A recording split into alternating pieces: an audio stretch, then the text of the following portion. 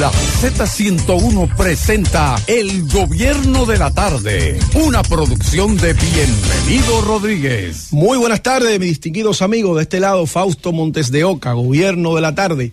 Un saludo a los propietarios de la Z101, don Bienvenido Rodríguez, a Karina, Francis, Josema. Saludos, buenas tardes a todo el país. En el día de ayer salió una noticia que a mí particularmente me impactó bastante. Y creo que esas noticias son de las noticias que pasan como por debajo de la mesa y como que nadie se detiene a analizarla, como es el caso de los muertos que nadie llora. Señores, estamos hablando de 125 personas fallecidas en el INASIF que nadie ha ido a reclamar.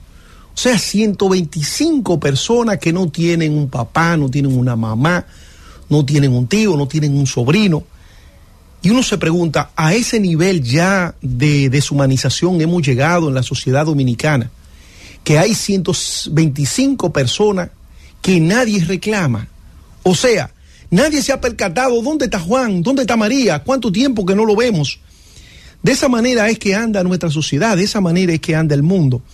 Y nosotros concatenamos esto con lo que está sucediendo en el Medio Oriente, lo que está pasando allí en el conflicto entre Israel y Palestina, y también uno ve cómo el mundo realmente vive de espalda a ese tipo de realidad.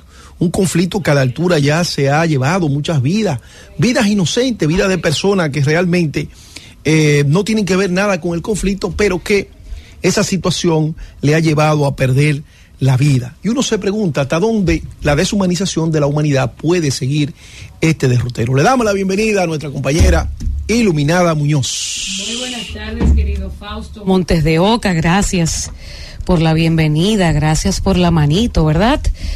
Aquí estamos listos, prestos para compartir con toda nuestra gente estas 3 horas, de 3 a 7, estas 4 horas, de 3 a 7 de la noche en el Gobierno de la Tarde. Y como bien decías tú, muchas informaciones, algunas bastante incómodas de compartir. Nosotros como comunicadores tenemos que dar los detalles. Sin embargo, son bastante desalentadoras. Ciertamente ha salido parte del testimonio de esta tía que ha torturado a su sobrino y que le ha provocado más de 147 heridas en su cuerpecito. Y la verdad es que es bastante difícil uno poder comunicar esto. Muchas informaciones a nivel internacional. Fausto, Nayib Bukele encabeza, ¿verdad?, las encuestas en su país, en El Salvador, con más de un 70% hasta el momento, a unos 20 días de las elecciones en El Salvador. Aparentemente, Nayib Bukele gobernará por un segundo periodo este país. Siguen las situaciones en el Ecuador, situaciones bastante difíciles para este país, que hace poco tiempo ha tenido sus elecciones y que hemos visto morir a un candidato presidencial, a un alcalde. Hemos visto a la gente ir a votar en unas condiciones que a mí me dan miedo. Ver a alguien con un chaleco antibalas, con un casco para ir a ejercer el derecho a voto en este siglo XXI, a mí de verdad que eso me eriza la piel. Pero mira, en lo que tú te refieres del porcentaje de Bukele, a mí particularmente, como demócrata que soy, a mí me preocupa mucho el porcentaje de Bukele. Y ¿sí? me preocupa porque Bukele es la mejor expresión, Iluminada, y amigos que nos escuchan, de la debilidad de la democracia. Porque se ha creído erróneamente que la democracia es ir cada 4 años a votar, escoger síndicos, regidores, diputados, presidentes. Uh-huh. Y entonces se han olvidado de la democracia social, de la democracia, vamos a decir, que integra a la población dentro del esquema de la riqueza. Fíjate que Bukele no es más que la expresión de un país que cayó en un hoyo, en el hartazgo, sí, de las bandas, de la corrupción, de la, vamos a decir, de la falta de seguridad. Entonces, los demócratas tienen que mirar, ¿por qué? Porque los pueblos se cansan. Inclusive, el contrato social surgió el contrato social surgió a raíz de que el hombre se sentía débil frente al otro hombre que, por ser más fuerte, abusaba del más débil. Entonces llegó un momento histórico que se pusieron de acuerdo y se dieron parte de su libertad a un gran soberano. Pero ¿qué nosotros vemos hoy? Que hay un Estado que es incapaz, no estoy hablando de presidente, para que no politicen el tema, estoy hablando de un Estado que es incapaz de brindarle a la gente los bienes y servicios que le hagan feliz, que le hagan felices. Entonces, cuando la democracia no es capaz de devolver eso a sus ciudadanos, a sus súbditos, entonces surgen figuras como Nayib Bukele, que muchas veces nosotros podemos aplaudir situaciones, pero muchas veces violentando derechos humanos, derechos fundamentales. Entonces eso es lo que a mí me preocupa. Quisiera que los demócratas y la democracia entendieran que la democracia cada vez hay que hacerla mejor para evitar que gobiernos de este tipo puedan surgir en nuestras sociedades. Fausto, y hay algo, buenas tardes a nuestro compañero Juan Reyes, que ya está con nosotros.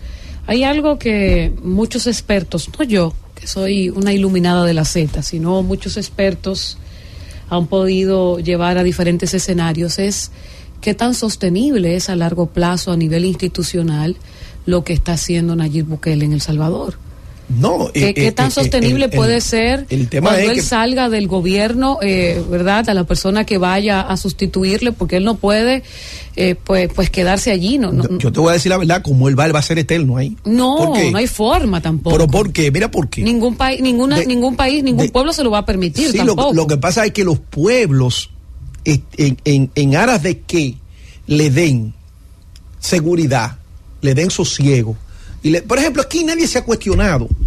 A Trujillo lo tumbaron, bueno, pero imagínate. Pero cuando tú escuchas a la gente del pueblo hablar de Trujillo, las cosas que dice, no, porque cuando Trujillo yo duraba, me acostaba en una calle y nadie me ponía la mano llena de dinero. En definitiva, la gente sacrifica otras cosas en aras de tener seguridad. Cuando nosotros observamos lo que pasó entre la Unión Soviética y Occidente, hubo un autor que escribió un libro, ¿Cómo termina la democracia? Sí. ¿Y qué planteaba él en ese libro? Óyeme, la democracia tiene libertad de prensa. En democracia tú puedes protestar. En democracia tú puedes exigir. En democracia tú tienes poderes y tiene, vamos a decir, la división de poderes. Por ejemplo, el presidente quiere una cosa, el Congreso le dice que no. El Congreso quiere una cosa, pero el Tribunal Constitucional dice, hey, esa ley tiene vicio de inconstitucionalidad. Pero cuando tú gobiernas sin respetar ese equilibrio de poderes, entonces tú gobiernas sin ningún tipo, vamos a decir, de contrapeso.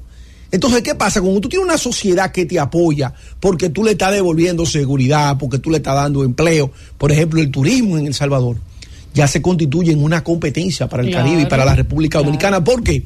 Porque Salvador tiene playas muy hermosas y esas playas no eran visitadas por el tema de la seguridad. Entonces, nosotros nos preguntamos, esos 10 millones de turistas que nosotros nos hemos fijado como meta traer, ¿lo podemos traer si en la periferia de esos polos turísticos lo que encontramos es villa de miseria como lo que hay en Friusa?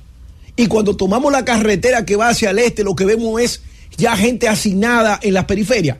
El turismo necesita, para poder sostenerse, una población sana, una población educada, pero también necesita bajos niveles de inseguridad. Entonces, si ya nosotros nos planteamos 10 millones, vamos entonces, este gobierno y los gobiernos que sigan deben entonces enfocarse en el tema de educación, pero no una educación formal de que IEU, no. Manejo de idioma, manejo de competencia. Claro. Pero además también el tema. A nivel técnico también. Claro, a nivel de salud también, y tener una población culta que permita desarrollar un turismo que este país todavía no ha sido explotado, que es el turismo cultural, el turismo religioso, el turismo deportivo. Entonces, todo eso se hace con una apuesta fuerte a la educación, concatenado con el tema del turismo. Miren, ustedes están hablando del Salvador y Nayib Bukele, y yo lo comparo con una frase que ha dicho en el día de hoy el candidato presidencial del Partido de la Liberación Dominicana. Se ve un tema bien trabajado. Abel Martínez, en el caso que él aparece en primera plana en uno de los periódicos, en este caso El Caribe, que dice que no es mano dura, sino la ley en las manos. Y yo creo que es un buen planteamiento de él, ¿sí? Y esto rompe con el sistema de Nayib Bukele. El sistema de Nayib Bukele es mano dura. Y todo lo que se ve es que muchas de las cosas que está logrando Nayib Bukele es en claro proceso de violentar el Estado de Derecho. Es cierto que hay estabilidad, es cierto que hay seguridad, pero violentando ha tenido el Estado resultados, de derecho. pero ¿a qué precio?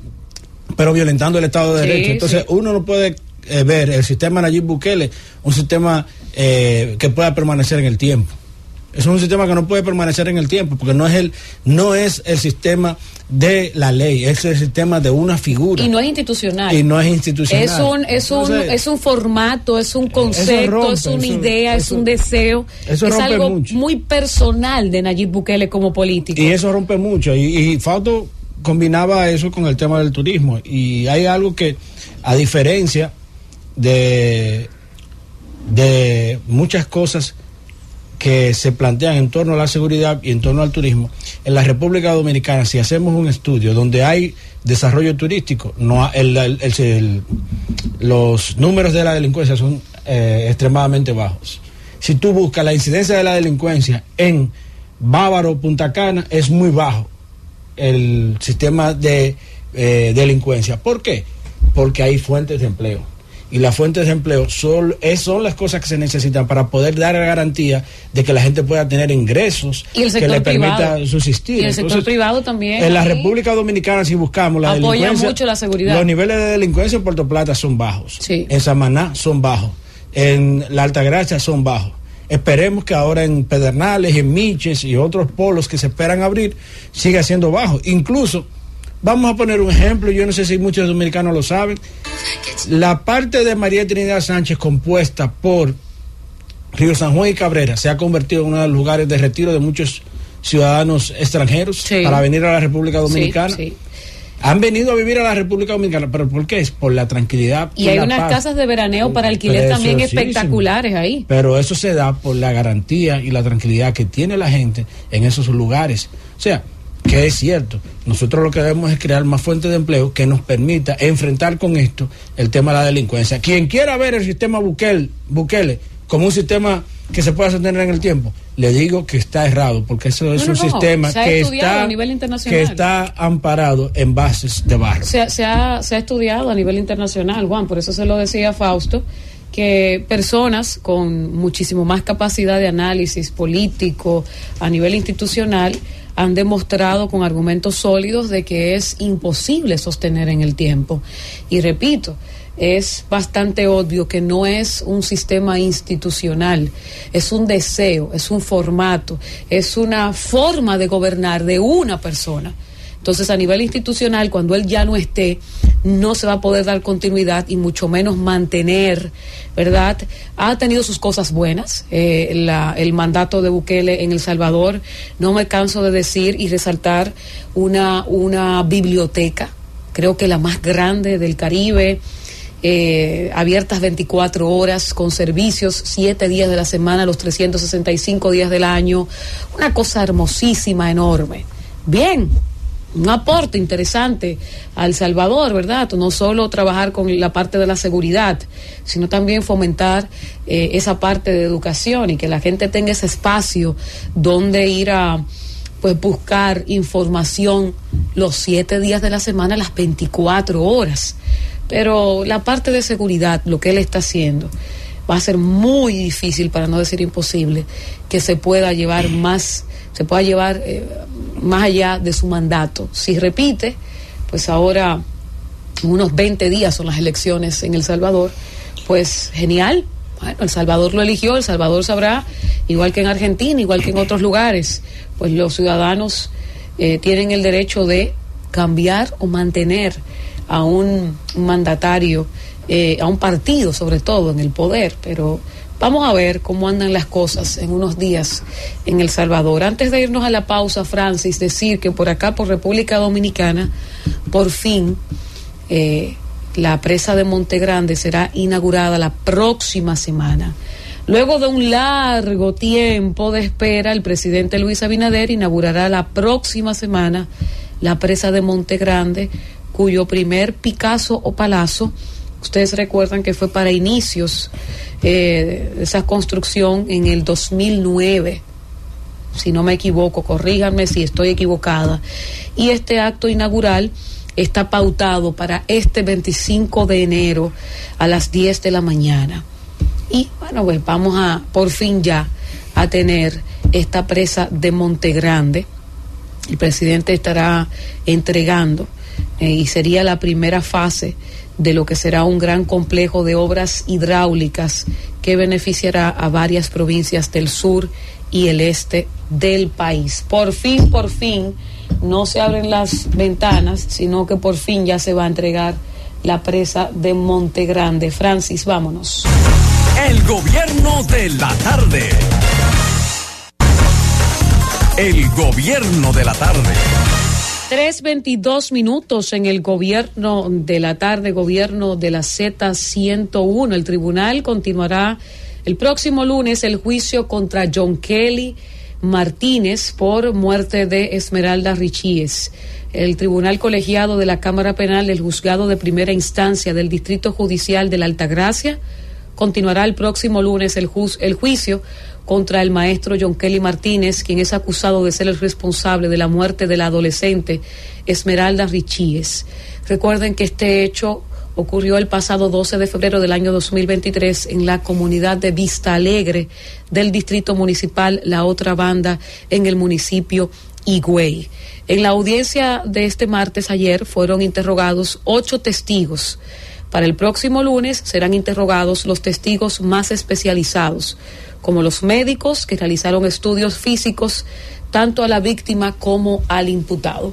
Siendo las 3:23 en el gobierno de la tarde, es el momento de iniciar los comentarios y lo hacemos de voz de nuestro compañero Juan Reyes. Gracias, Iluminada. Saludos a los compañeros que comparten cabina con nosotros, a las personas que nos escuchan a través de la Z101, Z Digital, y a los que nos ven a través de la magia de la televisión, Claro TV, Altiz y YouTube Z Digital.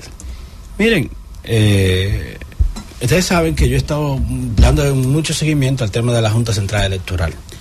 Y ayer la Junta Central Electoral emitió un comunicado por el tema de la campaña electoral, pero sobre todo por lo referente a la presencia de vehículos con rótulos del Partido Revolucionario Moderno y una discolay a propósito de que el presidente Luis Abinader y gran parte del equipo de campaña del PRM estaba presente en Asua la pasada semana. Y yo quiero hacer lectura brevemente de algunos fragmentos de este comunicado, que independientemente de lo que quiera hacer la Junta Central Electoral, lo siento muy benévolo y muy falta de autoridad y de valor de parte de la Junta Central Electoral este tema. ¿Ustedes saben por qué? Porque la Junta, además de emitir este comunicado, debió enviar una carta al partido que incurrió en esa práctica, alertando sobre lo que está haciendo y diciéndole en lo que está incurriendo en franca violación de la ley. Y la Junta Central Electoral lo que hace es emitir un comunicado en general para que todos los partidos políticos lo tomen y lo dejen, cuando hay uno que sí puede hacer uso por la autoridad que ejerce en el momento de los organismos militares. No me gustó la postura de la Junta Central Electoral. Tuvo una postura blandengue el pleno de la Junta Central Electoral. Y ha tenido una postura blandengue la Junta Central Electoral. 3 resoluciones que emitió la Junta Central Electoral previo a la campaña le tuvo que dar para atrás. Campaña de destiempo, alianzas electorales y la boleta electoral. Y ahora, el pasado lunes, yo exigía aquí que la Junta Central Electoral se expresara sobre esto, pero yo necesitaba que la Junta se expresara con mayor contundencia. Con mayor contundencia. Porque no estamos para actuar a la ligera y para que los partidos entiendan que pueden hacer lo que les da la gana.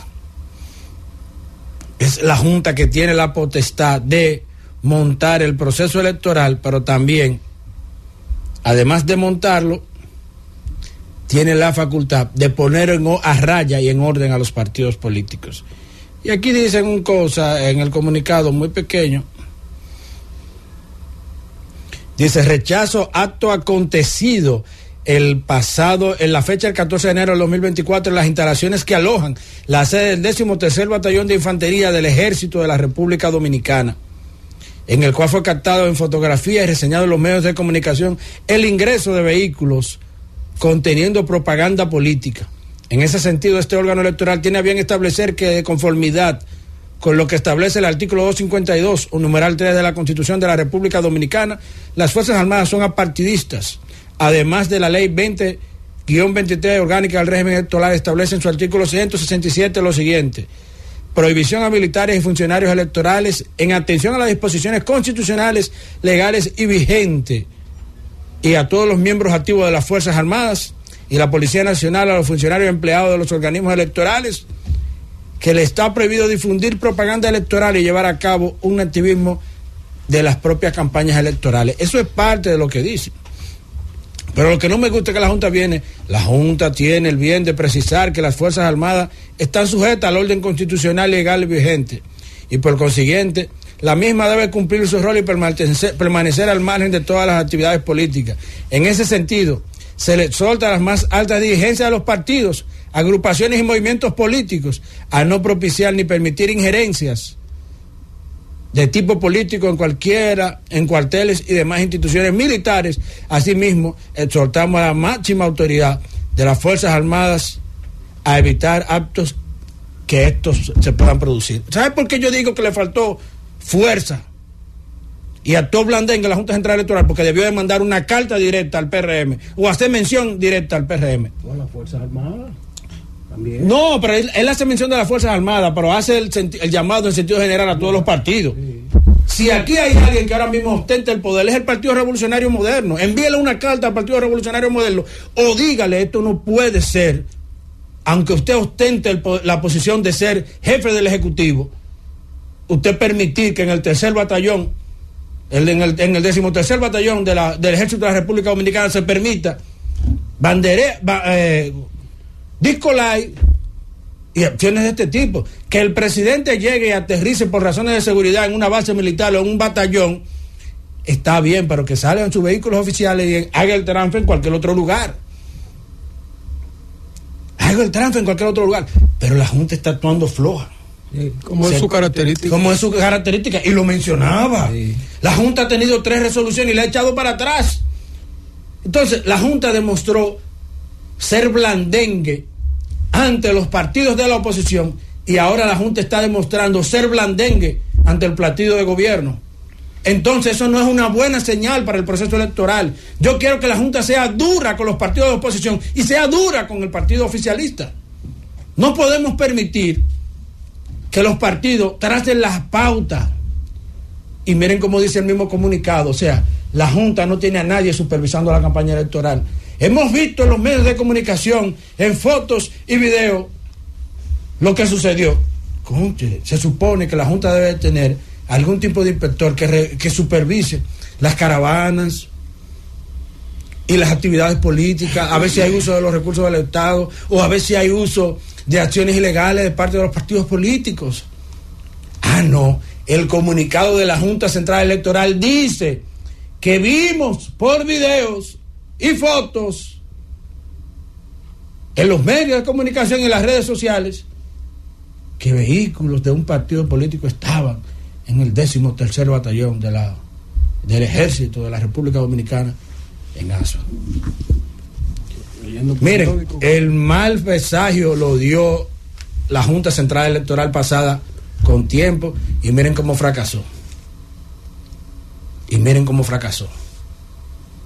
Esa Junta Central Electoral fracasó con tiempo, incluso fracasó ante una pregunta de varios reporteros, entre los que me encontraba yo, el pasado presidente de la Junta Central Electoral, Julio César Castaño Guzmán, cuando dijo: el ungido, para hacer referencia a que Danilo fue ungido por el pueblo dominicano.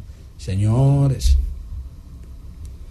ante la inclemencia de los partidos políticos y ante el interés de tener un proceso electoral aguerrido, sin respeto y sin control, la Junta tiene que ponerse los pantalones y actuar con más firmeza. Debe haber firmeza en la decisión de la Junta Central Electoral y de la supervisión de los procesos electorales, de la caravana y todas las actividades. Porque parecería que la Junta está más concentrada en montar un proceso y no regula nada de campaña, como ordena la ley de partidos políticos y la misma ley electoral.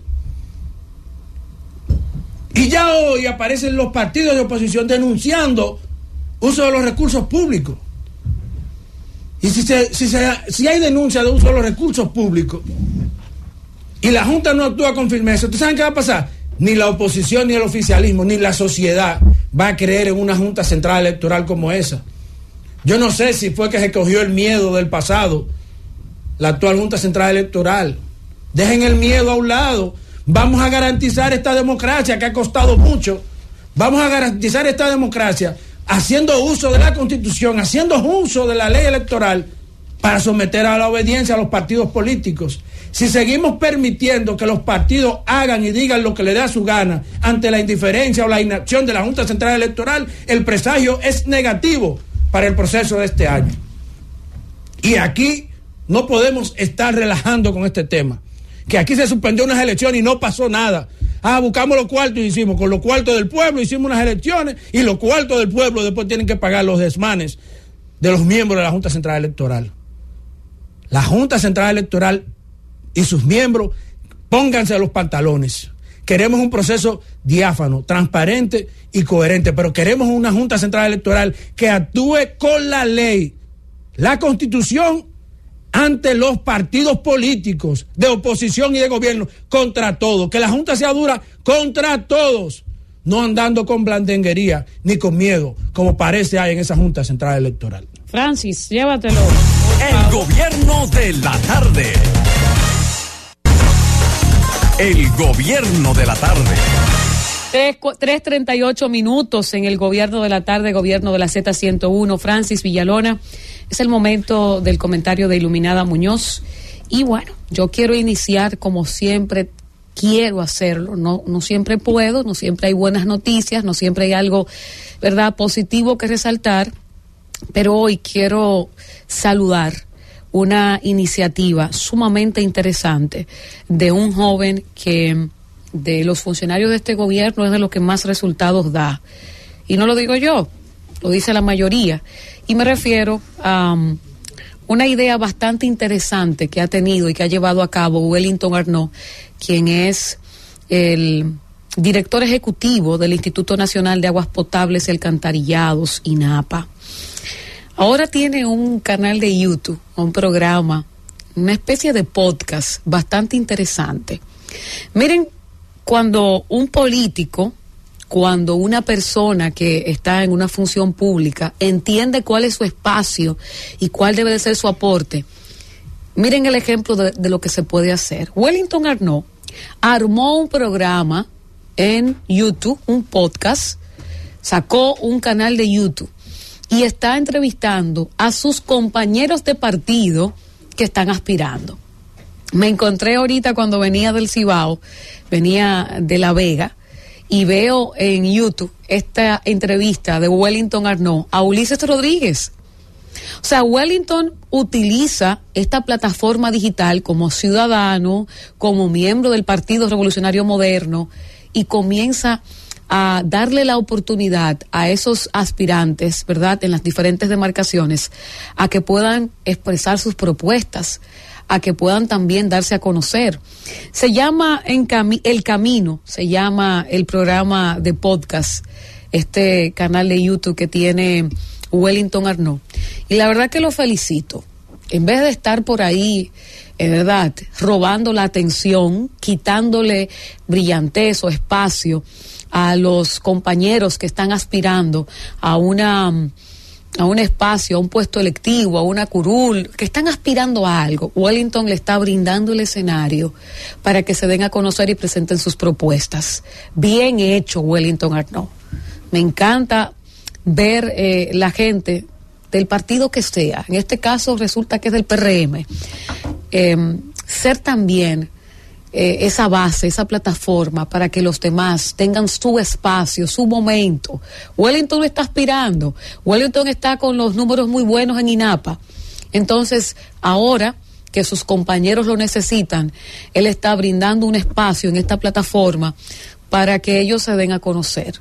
Yo creo que eso deberían de hacerlo en todos los partidos, saber cuándo estar al lado, saber cuándo estar atrás, porque no siempre usted puede ser el centro de atención, no siempre usted debe de ser la persona que políticamente esté en el momento. Y Wellington ha sido bastante inteligente y ha sido bastante consciente.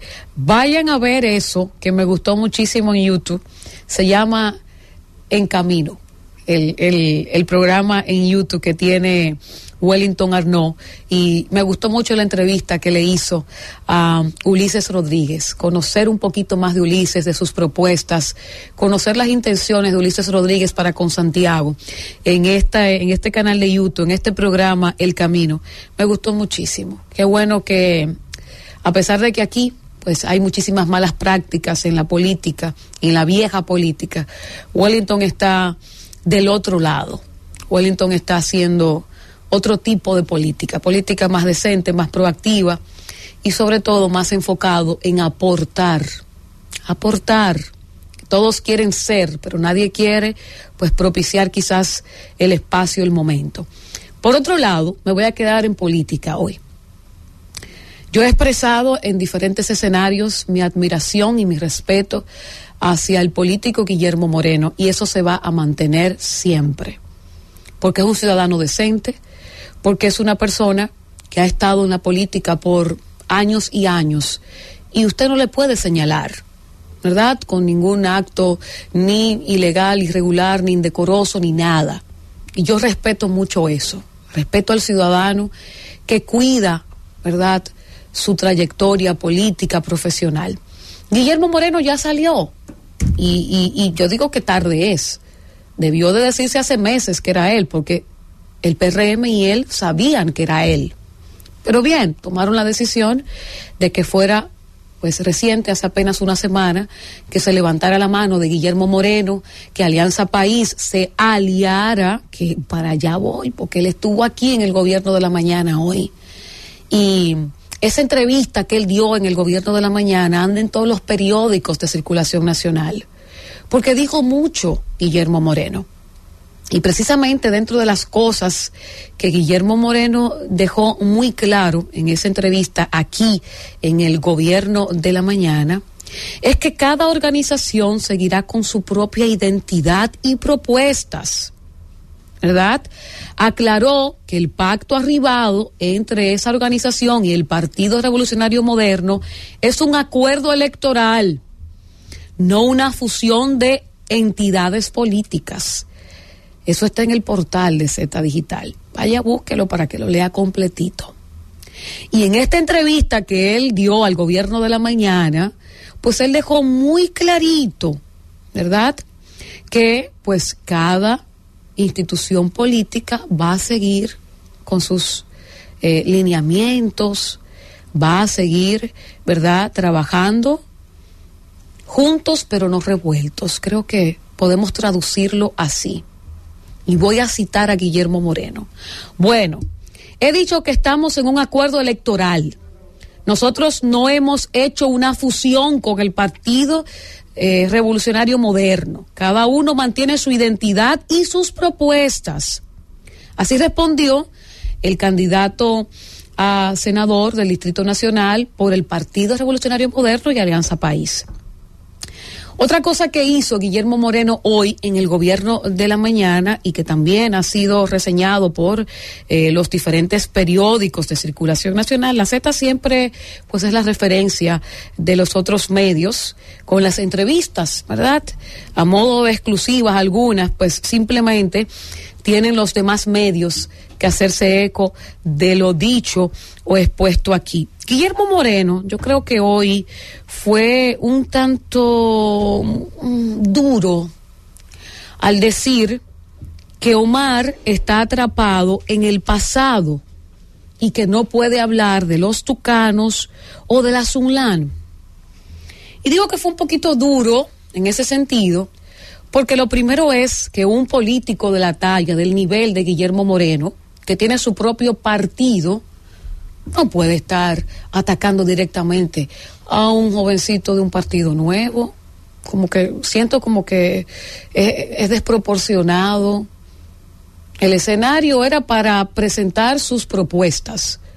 Y parece que la propuesta de Guillermo Moreno es atacar a Leonel Fernández.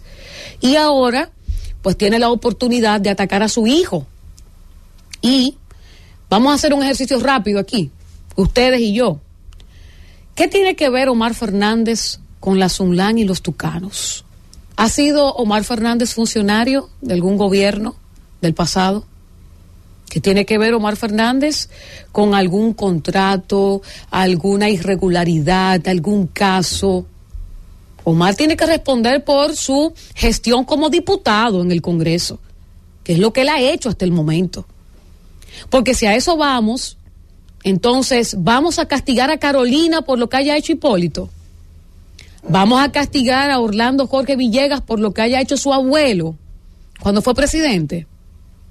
Vamos a castigar, que lo ha hecho este país, a Ramfis Domínguez Trujillo por lo que hizo el tirano. Y ahí yo creo que hasta entiendo al país cuando rechaza a Ramfis hasta cierto punto. Pero recuerden que cuando el tirano muere, Ramfis Domínguez Trujillo ni siquiera había nacido. O sea que no hay forma alguna que usted pueda responsabilizar a un hijo, a un nieto, de lo que hiciera su padre o su abuelo. Entonces, hay algunas cositas que yo quiero que Guillermo Moreno tenga pendiente ahora que está del lado del PRM, y que sin embargo hace un año él se refería al PRM diciendo primero que la independencia de este Ministerio Público es cuestionable, diciendo además que la promesa de cambio es una palabra hueca, diciendo además que la gente está desengañada. Dijo Guillermo Moreno hace un año que la población está insatisfecha con los resultados y muchas otras cosas más. Yo no tuve todo el tiempo para sacar todo lo dicho por Guillermo hace poquito menos de un año. Y eso lo podemos buscar en Google, en X, en todos los lugares, las plataformas digitales y los diferentes periódicos donde él se ha expresado. Entonces, mi reflexión en este comentario es que Guillermo Moreno es un ciudadano de mucho prestigio en la política y debe de mantenerse con cierto prestigio. Y ustedes van a decir, iluminada, qué ilusa tú eres. ¿Y por qué tú crees que el PRM buscó a Guillermo Moreno? Es para atacar despiadadamente a Leonel y a su hijo. Es la mejor opción para ir en contra de Omar, porque va a pasarse la campaña completa atacando a un joven por cosas por las que no tiene nada que ver. Porque lo que él diga en contra de Leonel, bueno, Leonel estuvo en el poder y hasta cierto punto debería Leonel responder el presidente Fernández por todo eso que Guillermo Moreno pues siempre ha presentado en los diferentes medios. Pero atacar a Omar, mi querido Guillermo Moreno, y responsabilizarlo y decir que él se quedó en el pasado, cuando Omar Fernández ni siquiera estaba haciendo política. No estaba Omar Fernández haciendo política cuando la Sunlan y cuando los tucanos. Yo creo que es como una política débil de su parte, un argumento, un discurso como débil, vacío. Presente sus propuestas, Guillermo. Preséntele al país las propuestas que como senador, aspirante a senador del Distrito Nacional, usted quiere llevar a cabo. Preséntele al país, pues, sus conocimientos, que son muchos. Pero nos vamos a pasar de aquí hasta mayo escuchando a Guillermo Moreno solo criticar a Leonel y culpar a Omar Fernández de todo lo que hizo el padre. Siento que me va a dar mucha pereza entonces esta contienda electoral, porque si de algo goza Omar Fernández y también Vinicito Castillo es de argumentos y de propuestas. Entonces va a tener que ponerse a la par el candidato del PRM y que no olvide los desprecios que él le hizo al partido al que hoy él está como aliado.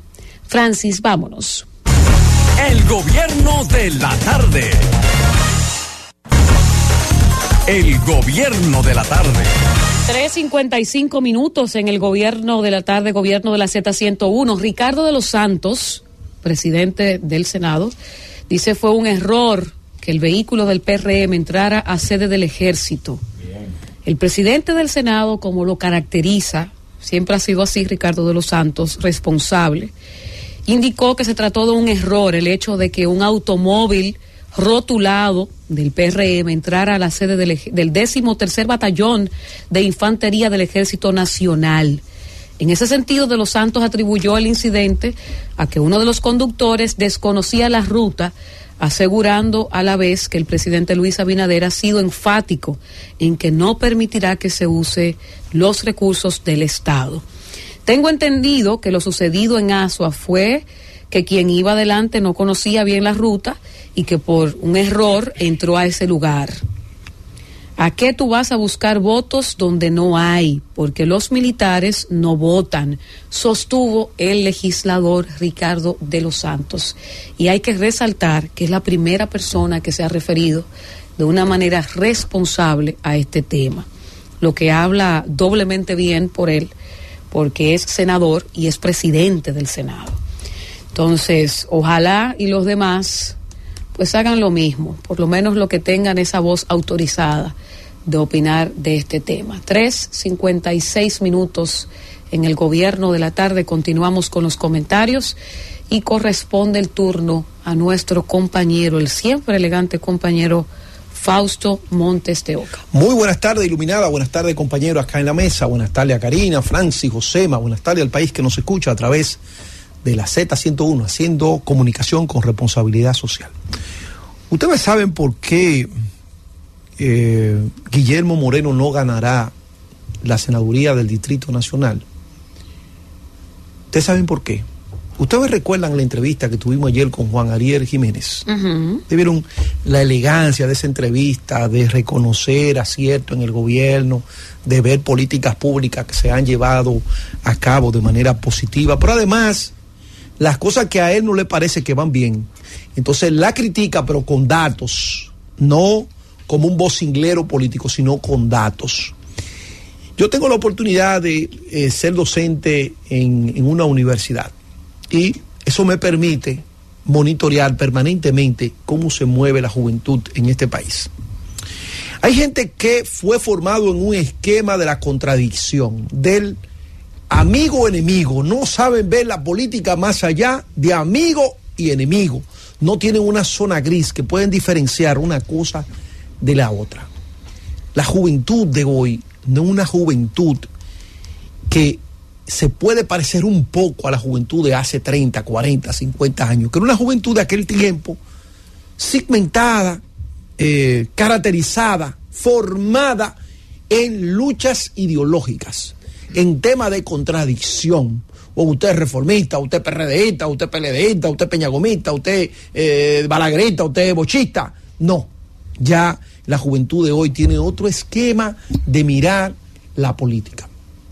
Y precisamente al escuchar la entrevista del señor Guillermo Moreno a través de esta potente emisora, reflexioné bastante en el hecho de que todavía él no entiende en el escenario que está. Él se cree que está en un escenario de los años 70, donde la demagogia política puede tener algún nivel de ascendencia, donde el discurso malo o bueno puede tener algún nivel de ascendencia, y él está más perdido que el hijo de Limber. Por ejemplo, él en cierto modo se ganó un respeto en esta sociedad que, dicho sea de paso, ha ido degradando. Ese crédito que él tuvo lo ha ido perdiendo, lo ha ido desgastando. Y ese crédito que se ganó fue precisamente porque en el 96, siendo fiscal del distrito, él quiso deshonrar al prócer de la República, Joaquín Balaguer, un presidente de la República de 22 años, con una obra de gobierno. Hizo todo lo posible para llevar a Balaguer al banquillo de los acusados. Y el presidente Leonel Fernández no se lo permitió. ¿Por qué? Porque el hombre de Estado tiene que saber diferenciar las cosas. Y Leonel no se iba a dejar arrastrar por aquel jacobino de nuevo cuño. Y desde ahí comenzó el resentimiento de él hacia Leonel Fernández.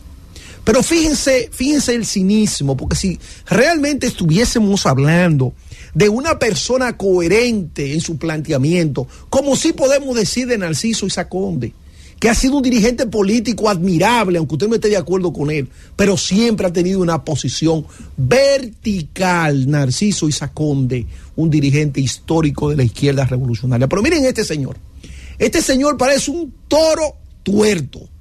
Él solamente ve hechos de corrupción en la administración de Leonel Fernández. Él no ve hechos de corrupción en ninguna otra gestión. Pero llega más lejos.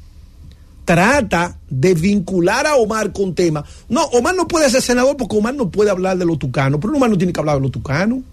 Que los tucanos, y hay que decir, hay un Ministerio Público Independiente. Omar no tiene nada que ver con eso. Si hay hechos punibles en esos contratos, la justicia que actúe. Porque la penalidad es individual. Y bien lo decía nuestra compañera iluminada en su comentario.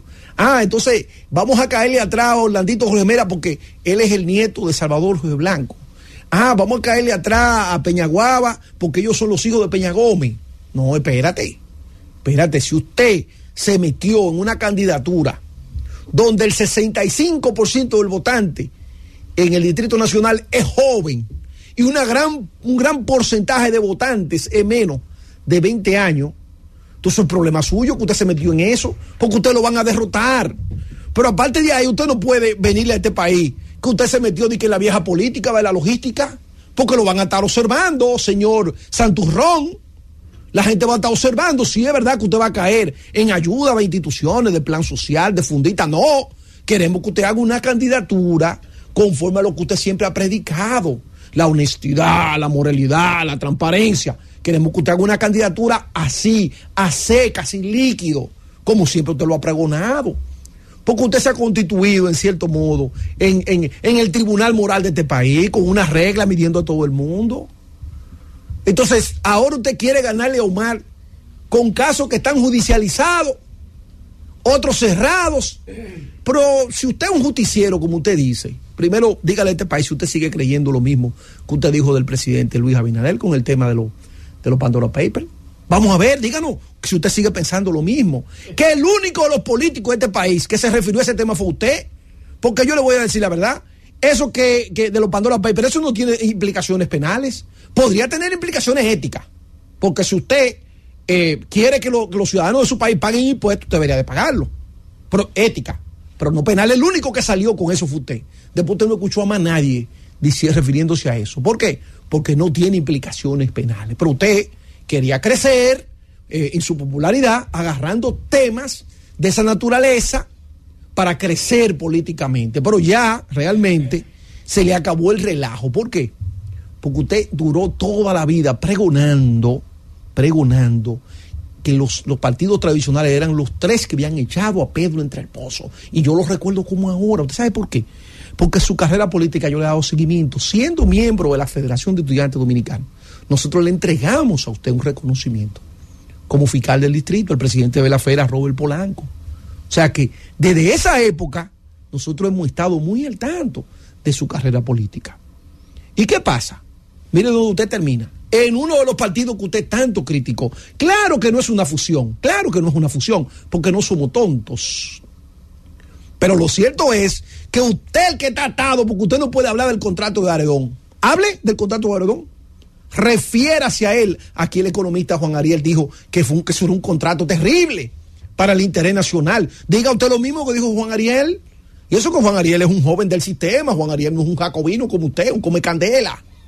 No, Juan Ariel es un hombre del sistema, un hombre educado.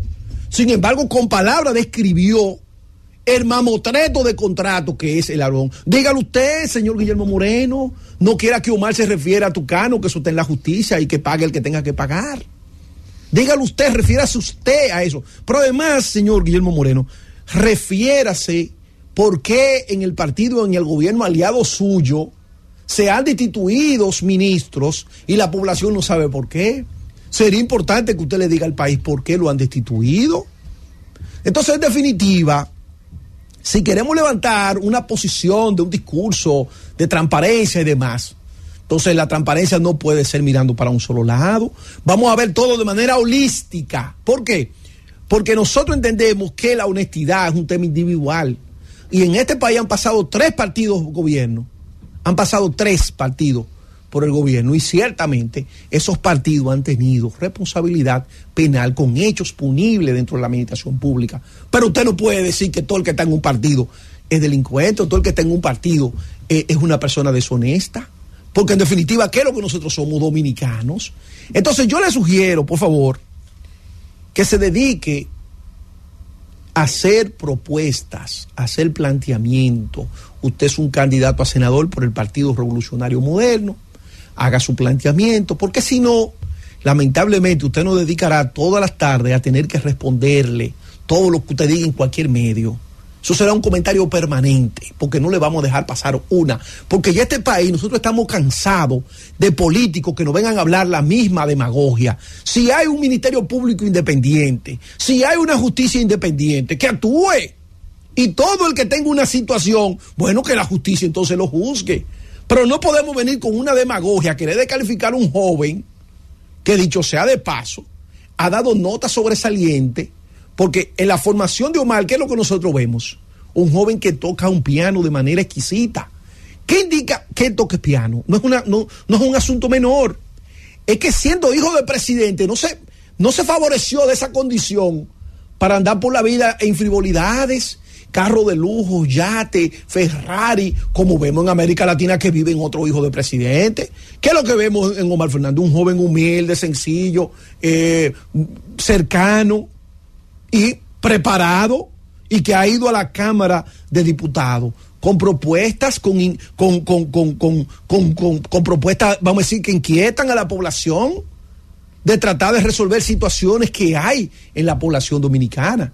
Entonces ha sido un joven con muchas inquietudes, y que definitivamente la democracia dominicana necesita de jóvenes como él, de jóvenes como Orlando Villegas, y de otros jóvenes que hay en todos los partidos políticos, porque ya hay una generación como la suya que va en retiro, y se necesita entonces un relevo generacional que garantice en la República Dominicana un liderazgo para seguir transformando este país. E indiscutiblemente que la juventud jugará un rol importante. Entonces, no se dedique a descalificar a este joven con situaciones que pudieron estar vinculadas en otros gobiernos.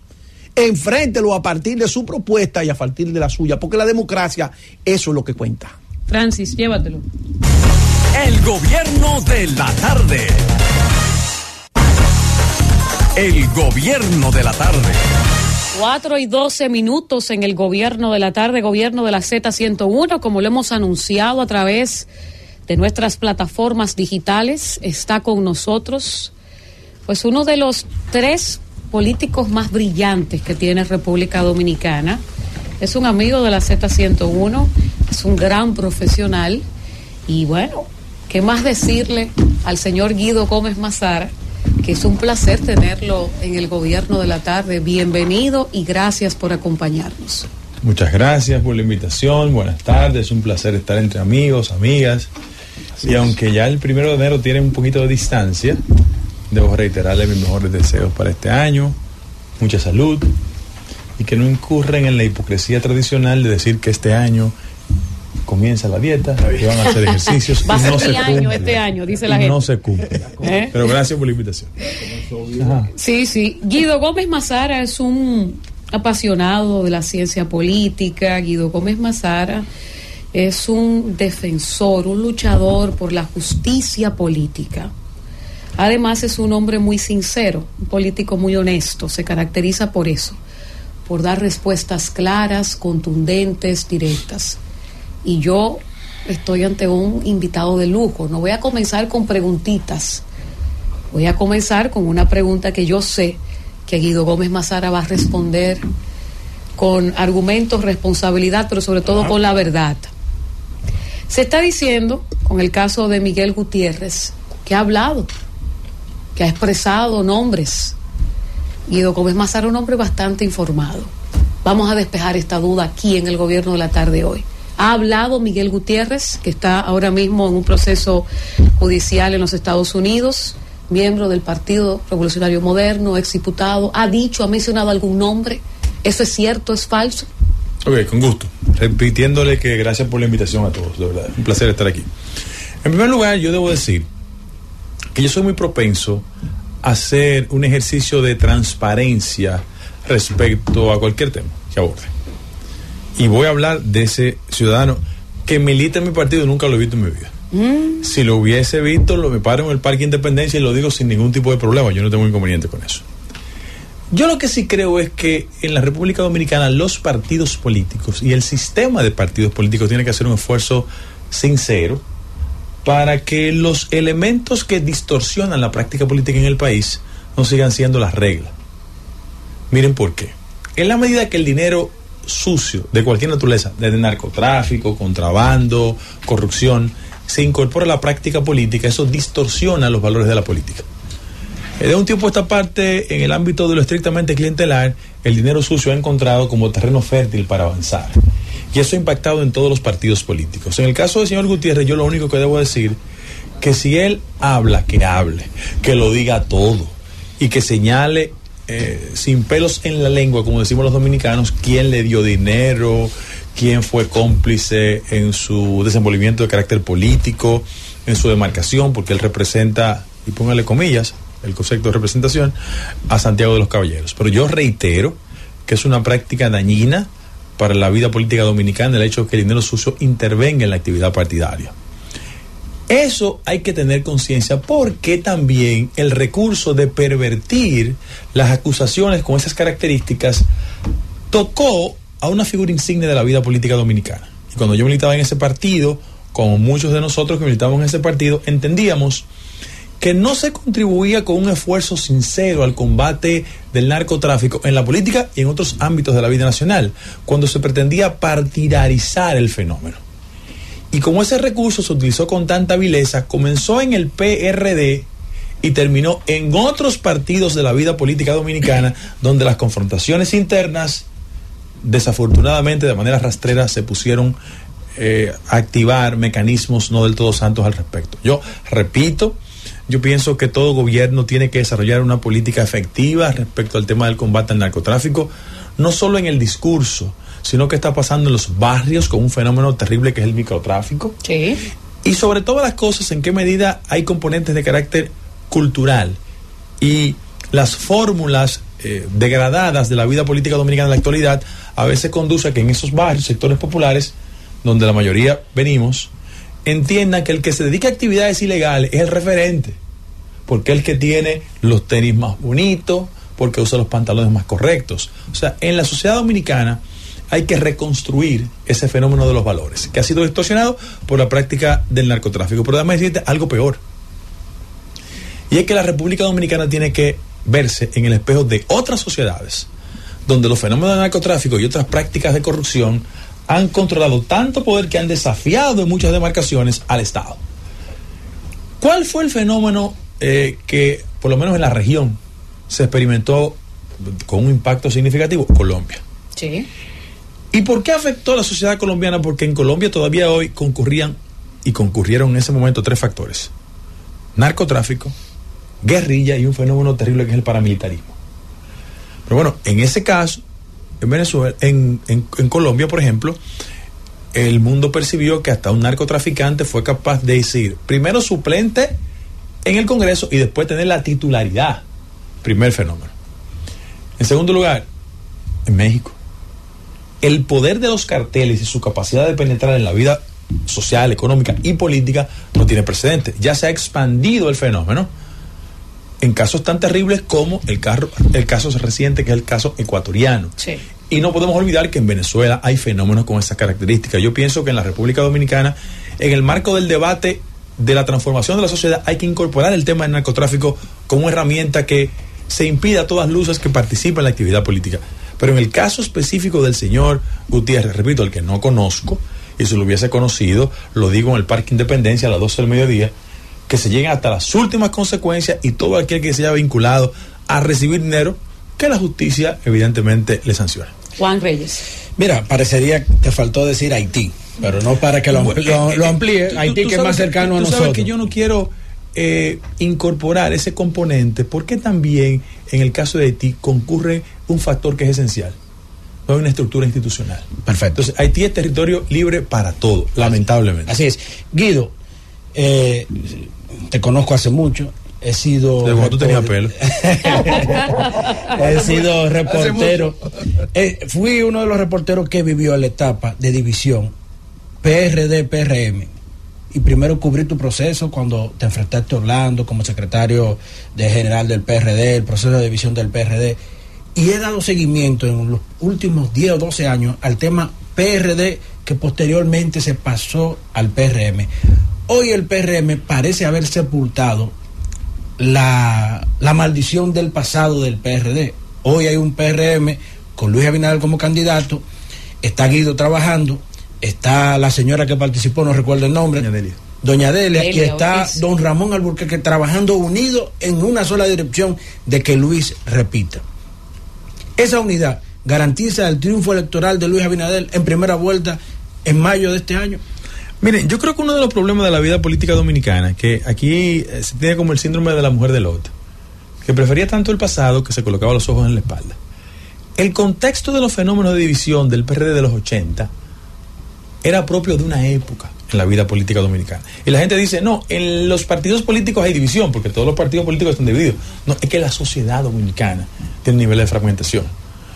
La Academia de Ciencias, que es el referente del pensamiento intelectual dominicano, se dividió. Y no puedo decirte otros elementos del país. Dios lo tenga siempre en gloria. El doctor Andrés Daguaje, padre, que era un médico prominente, fragmentó una vez lo que en ese momento era, se llamaba, Consejo Nacional de la Empresa Privada. Era los hombres de empresa originalmente, ahora se llama CONEP. Pero hubo una división, ¿verdad? La sociedad dominicana está fragmentada. Ahora, ¿qué yo pienso que hemos asimilado todos? Hablo de los sectores que primero tuvimos discrepancias sobre el interno del viejo partido y construimos el PRM. Que en la vieja tradición partidaria la gente no tuvo una visión de lo que es el sentido más de asociarnos en función de los elementos que nos unen y no hacer más énfasis en los aspectos que nos distancian. Creo que aprendimos la lección, porque si tú miras al pasado te darás cuenta que esa fragmentación imposibilitó que gente con tanto talento como Magluta en su momento, como Fello en su momento, como Doña Milagros en su momento, como Atuey en su momento, no llegaran a la presidencia de la República. Aprendimos la tarea. Debo decirlo con dolor, sinceramente, que ese fenómeno se ha extendido a otras jurisdicciones partidarias en el país. Pero en el caso específico de nosotros estamos muy conscientes que, como en la República Dominicana, la sociedad nos reaccionó castigándonos electoralmente cuando nos dividimos, aprendimos la lección. Yo creo que hoy en el partido hay mayor madurez de hacer conciencia de que la cohabitación es un acto de mayor inteligencia que la confrontación irracional. Yo aspiro y espero que hacia el futuro inmediato se fortalezcan los mecanismos institucionales para que la competencia sea un ejercicio duro, responsable, pero cuando se concluya el proceso, evidentemente todos nos unifiquemos. Eso no significa que todos pensamos iguales, porque yo tengo una visión de carácter social, por ejemplo, en materia de política exterior, a lo mejor no necesariamente coincidente con el tema de las políticas oficiales del gobierno. Sin embargo, a mí son más los aspectos que me unifican a mi causa partidaria que los aspectos me distancian. Cuando la gente dice, Guido, ahora que tú estás en el comando de campaña asumiendo una responsabilidad, ¿tú no sigues pensando igual? No, yo te pienso igual. Hay aspectos de las políticas públicas del gobierno que yo estoy en el comando de campaña empujándola para que no se repitan.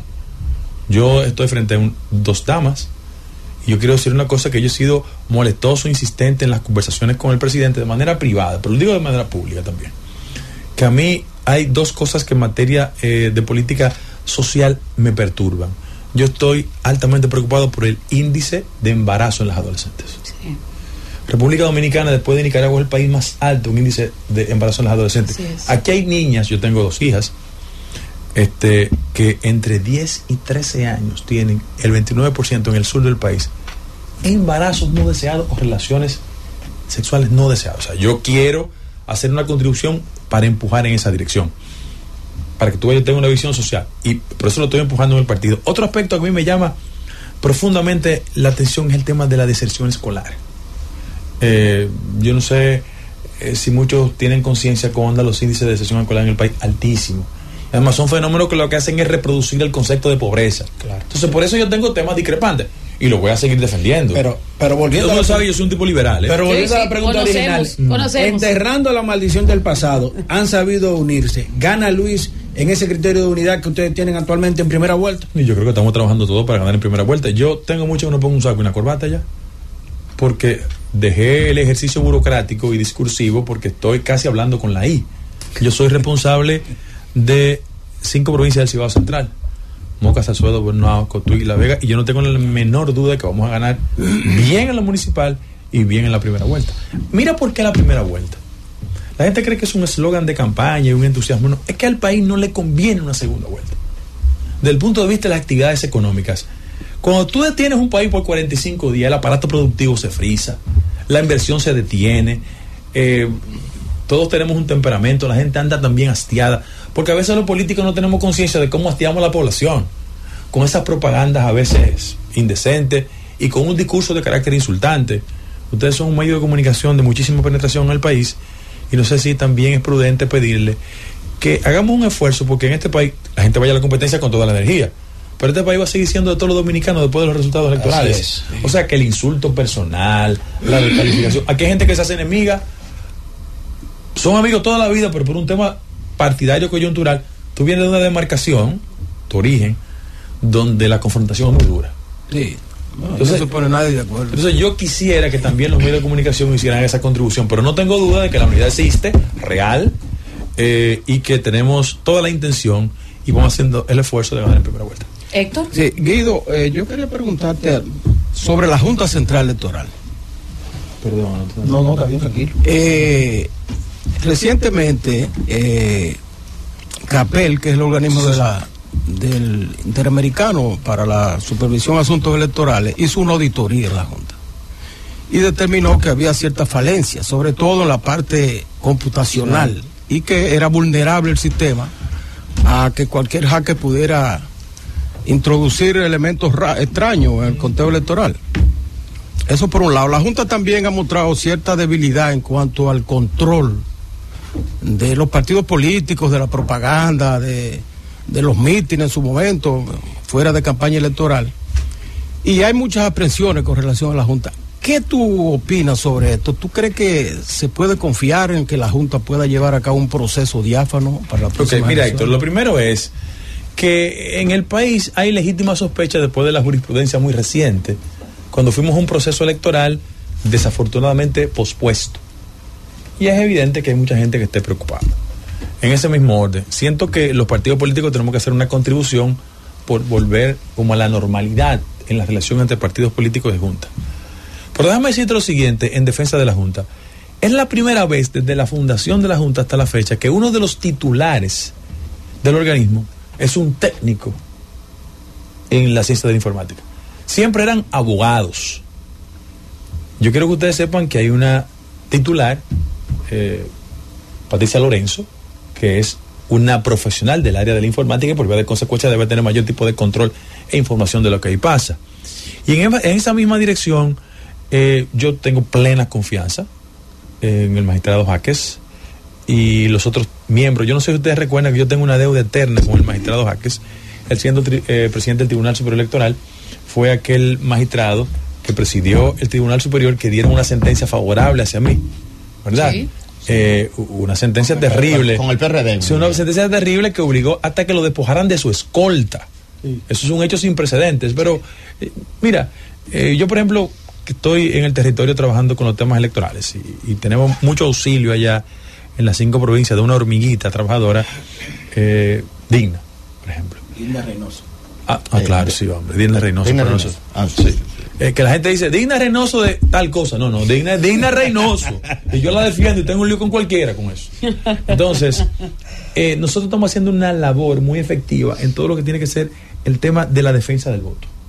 Porque yo he dicho a mis compañeros del partido que las encuestas no ganan elecciones. Son referentes del comportamiento electoral. Que las elecciones se ganan ahí. El día de. Y nada le hace tanto daño al esfuerzo electoral de cualquier partido de creerse ganado. Es una equivocación. Entonces, eso es fatal. Yo estoy convencido de que en la Junta hay una muy buena voluntad para hacer las cosas. ¿Fausto? Sí, buenas tardes, Guido. Mira, siempre te hemos admirado por... Fausto y yo somos amigos hace muchos años. Sí. Pero ya no caminas en el mirador. Porque era un político. Lléveselo, Guido, lléveselo. Era un político con muchos conceptos. Pero a mí realmente me preocupa, Guido, que nuestros partidos, como que uno no sabe definir, así él se acierta, cuál es de izquierda, cuál es de derecha, cuál es de centro, y parecería como que todos los partidos políticos tienen todas las mismas ideologías. Y yo que fui formado en la época de Bosch, de Peña Gómez, de Juan Bosch y de Balaguer, y recuerdo esa época como que los dirigentes políticos de la juventud de ese momento teníamos como bien definidos los elementos ideológicos, y ahora lo que vemos es un sistema de partido con dirigentes como que uno no le nota el elemento ideológico, como si lo puede ver en ti, que es un tipo con un pensamiento muy crítico y muy delimitado. Pero ¿qué hay que hacer en el país para que los dirigentes políticos vuelvan y abracen causas como se abrazó anteriormente? Tú sabes que aquí la clase política tenemos una cuota de responsabilidad en eso. Mira lo que pasó, desde mi humilde punto de vista. Cuando los partidos políticos se desideologizaron, la fuerza de lo estrictamente clientelar sustituyó el debate de las ideas, que tuvo como resorte que las escuelas de formación política desaparecieron en los partidos. En el Partido Reformista existía una escuela de pensamiento. Contrario a la ley electoral que establece que el 10% de los fondos deben ser eso. Entonces, en el Partido Reformista existía un pensamiento, la democracia cristiana. Sí. Tú ibas, a mi partido, Socialdemocracia. Entonces, y evidentemente el PLD era un partido siempre cargado de los componentes ideológicos. Claro. Entonces, ¿qué pasó? Que la fuerza de lo estrictamente clientelar sustituyó eso, porque lo importante era el que resolviera. Y el que resolviera estaba interconectado con el bolsillo. Yo siempre he creído que cuando... La logística. Sí, que cuando tú hacías un análisis, no estoy defendiendo el método, del criterio anterior que prevalecía en los partidos, que era una hoja en la que tú colocabas el nombre de cada uno de los dirigentes, la calidad del producto político era mayor. O sea, cuando tú tenías en el Congreso, en el PLD, tú tenías, por ejemplo, no, acá se acta. Sí. El doctor Vidó, o sea, Hugo, Norge. Entonces, tú tenías un Congreso con calidad. Claro, en el sistema actual, tú colocas gente de esas calidades y no ganan. No ganan. Porque en la construcción de los modelos democráticos, la fuerza clientelar se equivocó. Ahora, ¿qué ha pasado? Y ahí te voy a dar un fundazo a ti. ¿Qué ha pasado? Que los partidos y los líderes fundamentales, haciendo un ejercicio muy coyuntural de lo que electoralmente le favorecía, hacían el siguiente ejercicio. Un político muy importante del país dijo que él era bochista y vinchista, lo que era una especie de ayornamiento coyuntural para alar las fuerzas balagueristas que evidentemente la heredó. Claro. 1, 2, autocrítica. Oye, mi partido en el año 2007 prefirieron al que tenía cuarto y no a Milagros Ortiz Bosch. Eso es un problema que hay en la estructura de los partidos políticos. ¿Y tú sabes cuál ha sido la peor desgracia de ese partido? Así como nosotros elegimos a un comerciante de candidato que terminó siendo el fragmentador del partido, el gran problema del PLD como propuesta en el año 2020 no era solo el hastío de la gente, sino que colocó en el centro de la candidatura a una persona que no se parecía al proyecto de sociedad que Juan Bosch representaba, porque Gonzalo era la fuerza del clientelismo expresado como un candidato presidencial, como lo fue Miguel Vargas también, porque tengo que ser honesto. Claro. O sea, a Miguel Vargas dijo que hemos abrido la puerta del partido, dijo públicamente. Y Gonzalo dijo que el concepto de desarrollo tenía que ver con irse a Puerto Plata, pero si tú te quedabas embonado, tú progresabas. Entonces, hay una deficiencia en términos generales. ¿Cómo eso afecta al sistema de partidos? Y yo no estoy haciendo una crítica elitista, porque yo que soy una burla. Yo soy el nieto de una lavandera, eso es lo que yo soy. Cuando tú vas a los escenarios fundamentales, oye, la calidad del producto político es para abajo. Sí, va. Entonces en el sistema político tenemos que hacer una reconstrucción de eso, porque al final de la jornada, ¿qué pasa con el modelo de político clientelar? Que él te da cuarto, pero no hace propuestas de ninguna naturaleza. Y mírense en el espejo de otras sociedades. O sea, ¿por qué surge Chávez en Venezuela? Porque se agotó el modelo de partidos políticos. Acción Democrática y Copey, por 40 años, fueron los rectores de la vida política. ¿Qué pasó? La gente se hartó y buscó a uno. ¿Qué pasó en México? El PRI, decía Vargas Llosa, que era la dictadura perfecta. 71 años gobernaron. Y cuando llegó un candidato con un problema, le dieron un balazo en la cabeza, le dieron un candidato, porque era un tipo que, Luis Donaldo Colosio, que quería reformar las cosas. Entonces, mi crítica, los partidos políticos tienen que revisarse, porque de lo contrario, aquí va a venir un vengador social. O, ley, por ejemplo.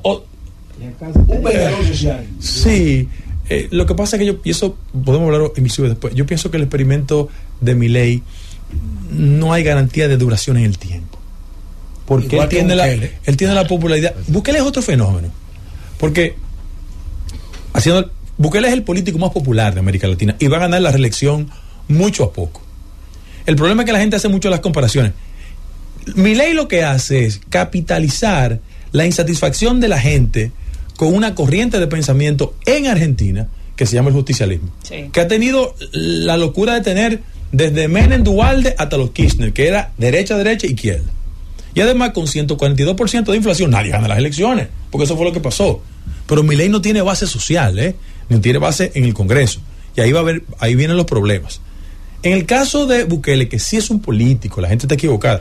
Bukele fue primero alcalde, otra vez alcalde de San Salvador, porque comenzó en un distrito muy chiquito y él era un candidato del FMLN. Él era de la partidocracia, pero como de costumbre, Sánchez Serén no lo dejó pasar. Él tenía toda la posibilidad, rompió con Sánchez Serén, ganó las elecciones y tiene a media dirección del partido original preso, los otros corriendo en Honduras. Yo estaba en Honduras los otros días, había como 20 dirigentes. Entonces hay un problema. Pero lo de Bukele a largo plazo es insostenible. ¿Por qué? Porque lo decíamos más temprano antes. Él resolvió un problema. La gente quería orden. Como con Uribe en Colombia, que era el político más popular. Bueno, pero anda 7 años dando vueltas en los tribunales porque él, en nombre de la paz, y es evidente que él pacificó Colombia. Ahí vinieron los falsos. Colocó los falsos positivos, entonces ahí vino un problema. Claro. Entonces, esos políticos así son insostenibles en el tiempo. Ahora, ¿quiénes somos los culpables? Nosotros los políticos, que nuestra incapacidad ha provocado que ellos sean las figuras alternativas. Señor Elvis Lima. Buenas tardes, Guido, un gusto estar con todos nosotros. Sí. Guido, hay una pregunta que yo creo que a esta hora de la tarde en el PRM, si hay uno que tiene mucha calidad, conocimiento y demás para responderla, es Guido Gómez Mazara. Guido, el fenómeno, digo fenómeno porque el PRM apostó a un aliado como Guillermo Moreno y no a una candidata original de su partido, siendo el Distrito Nacional el más pequeño en términos de votantes, pero el más significativo. ¿Qué lectura tú le das, Guido, al tema Guillermo Moreno? ¿Cómo lo han asimilado los PRMistas? ¿Y qué posibilidades tú ves de que el PRM pueda retener esa plaza? Porque el Tribunal de las Redes, como le llamo yo, si bien es cierto, no decide elecciones, en el papel se ve un Omar Fernández invencible. En el papel, así, o sea, salió primero, todo lo que ha pasado. Okay. ¿Cómo lo ve, Guido? Mira, si fuéramos a un tribunal, yo sería recusable porque todo el mundo sabe la relación de amistad que yo tengo con Farida hace muchos años. Farida como mi hermana. Y creo que ella es un excelente activo del partido. El partido tomó una decisión. Yo no lo he hablado con Luis, pero yo hago una lectura. La formación de Luis es economista, Luis es matemático. ¿Tú sabes quién era matemático también? Miguel Valga. ¿De verdad matemático? Bueno, pero usaba la matemática por otra cosa. Pero bueno, volvemos al tema. Entonces, Luis lo que ha hecho es un ejercicio de sumatoria.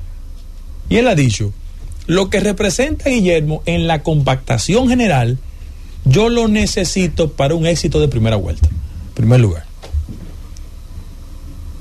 Tú sabes que hay peloteros que son buenos, pero si no van a un buen equipo, no son exitosos. Sí. Yo, por ejemplo, soy un amante de la NBA. Charles Barkley era un excelente jugador, pero nunca consiguió un anillo porque no iba a un buen equipo. No es lo mismo Guillermo compitiendo solo que en la boleta del PRM. Y además, yo hago esta interpretación, repito, no lo he hablado con Luis. Yo creo que cuando pasen las elecciones municipales, el eje del debate político en este país va a ser lo siguiente: un candidato a la reelección apostando a la transparencia y al adesentamiento, y un candidato con posibilidades de la oposición, que es el que más tiene de la oposición, circunscribiéndose al ámbito de su discurso sobre la base de temas que son arroz, habichuela, comida, el costo de la vida. El costo de la vida es importante. Ahora, ¿cuál fue el problema? Que Leonel Fernández utilizó esa herramienta en el 2004 y estamos en el 24. Entonces, hay un contexto político diferente. Yo no estoy diciendo que los temas del día a día de la gente no son importantes, son fundamentales. El problema es que el escenario del 2004 no se parece al 24. Mira por qué. El presidente Fernández sabe lo riesgoso que es para él ir a un debate donde el centro de los conceptos sean adesentamiento, transparencia, ¿verdad? Entonces, él quiere reducir el debate de forma electoralmente inteligente donde él está cómodo. Y por vía de consecuencia habla de eso. ¿Cómo él no ganó las elecciones en el 4? ¿Quién te subió el arroz? ¿Quién te subió los huevos? Entonces, eso era importante porque había una inflación en el país. ¿Y cuál va a ser el tema de ahora del 24? No, yo pienso que aquí habrá una disputa entre el modelo de sociedad que quiere volver al pasado o los que impulsan hacia el futuro. Eso va a ser un desafío. Ahora, cuando él elabora ese discurso, él está construyendo un alegato para él sentirse cómodo. Y yo quiero decir lo siguiente. Bueno, evidentemente hay una falencia en el argumento porque quien él designó en el 2004 de gobernador del Banco Central es el mismo actualmente. Entonces, en materia de política macroeconómica, él no puede hacer esa discusión. En ese mismo orden, la diferencia entre el 2004 y ahora, no hay un modelo inflacionario de condiciones excepcionales. El modelo de inflación en este país está por debajo del 4%. Es verdad que hemos crecido 3.4%, pero hay un control del modelo inflacionario. Entonces, esos son los aspectos que yo siento que él va a hacer un esfuerzo para acomodarlo. ¿Cuál va a ser el elemento diferenciador en este proceso? Que la población, no lo que estamos en los partidos políticos, que la población haga un ejercicio de distinción. Yo estoy en una demarcación, tengo 5 provincias, y yo le pregunto a los compañeros, yo estaba por ejemplo en tu demarcación, La Vega, y yo reúno a los compañeros de Constancia y Jarabacoa, que mañana nos vemos allá. Yo le pregunto, ¿quién produce ajo aquí? La mayoría trabajan con el ajo y la cebolla. Ok, usted está inconforme, porque sus expectativas a lo mejor no le han llenado. Ha nombrado poco un compañero, perfecto, pero vamos a discutir los temas del país. ¿Ustedes quieren que vuelva José Ramón Peralta? ¡Ay, no! No. Ah, bueno. Entonces, ¿tú ves cuál es la diferencia? Yo voy a Ranchito, una demarcación. A La Vega, sí. Sí, La Vega. Sí. La Vega City. Sí, La Vega City. Sí, Ranchito. ¿Verdad? Bien. Ustedes no tienen ningún problema. El arroz. Exacto. El arroz. Exactamente. ¿Ustedes quieren que les recuerde? ¿Quién a ustedes los quebró? Porque vive aquí mismo, aunque es de Dajabón, pero vive aquí mismo. Sí. Míralo ahí donde está. Tiene finca. Claro, tiene finca allá. Le dije, no, porque yo sé que tiene finca allá. Y después le dije, vi una construcción y dije, ¿y esa casa tan grande? No, eso Correa. ¿Ustedes quieren que vuelva Correa? Que de paso, Correa debe ser uno de los políticos del Cibao que más inversiones tiene en el Cibao. Eso no tiene mamacita. Así es. Entonces, Mucha suerte. No, demasiado suerte. Entonces, ese tipo más de cosas. Más suerte que inversión. Exactamente. Entonces, ese tipo de cosas son las que van. Le rinde el dinero. Yo te digo algo. Yo he visto al ministro de Hacienda 3 veces en mi vida. 3 veces lo he visto. Sí, una persona competente. Yo le digo a la gente, bueno, a lo mejor discrepe de la cosa de Luis. Ahora, ustedes quieren volver a instalar en el Ministerio de Hacienda un desastre como existió hace solo 3 años y medio, donde se pagaban tierra de 60 años de reclamo con una jugada por detrás. Entonces, esas son las cosas. Te doy otro tema.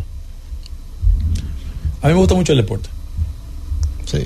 Bueno, usted puede estar desacuerdo con la cosa de Camacho, pero Camacho no tiene una sentencia de tribunales internacionales por desfalco en Estados Unidos por venta de inmuebles.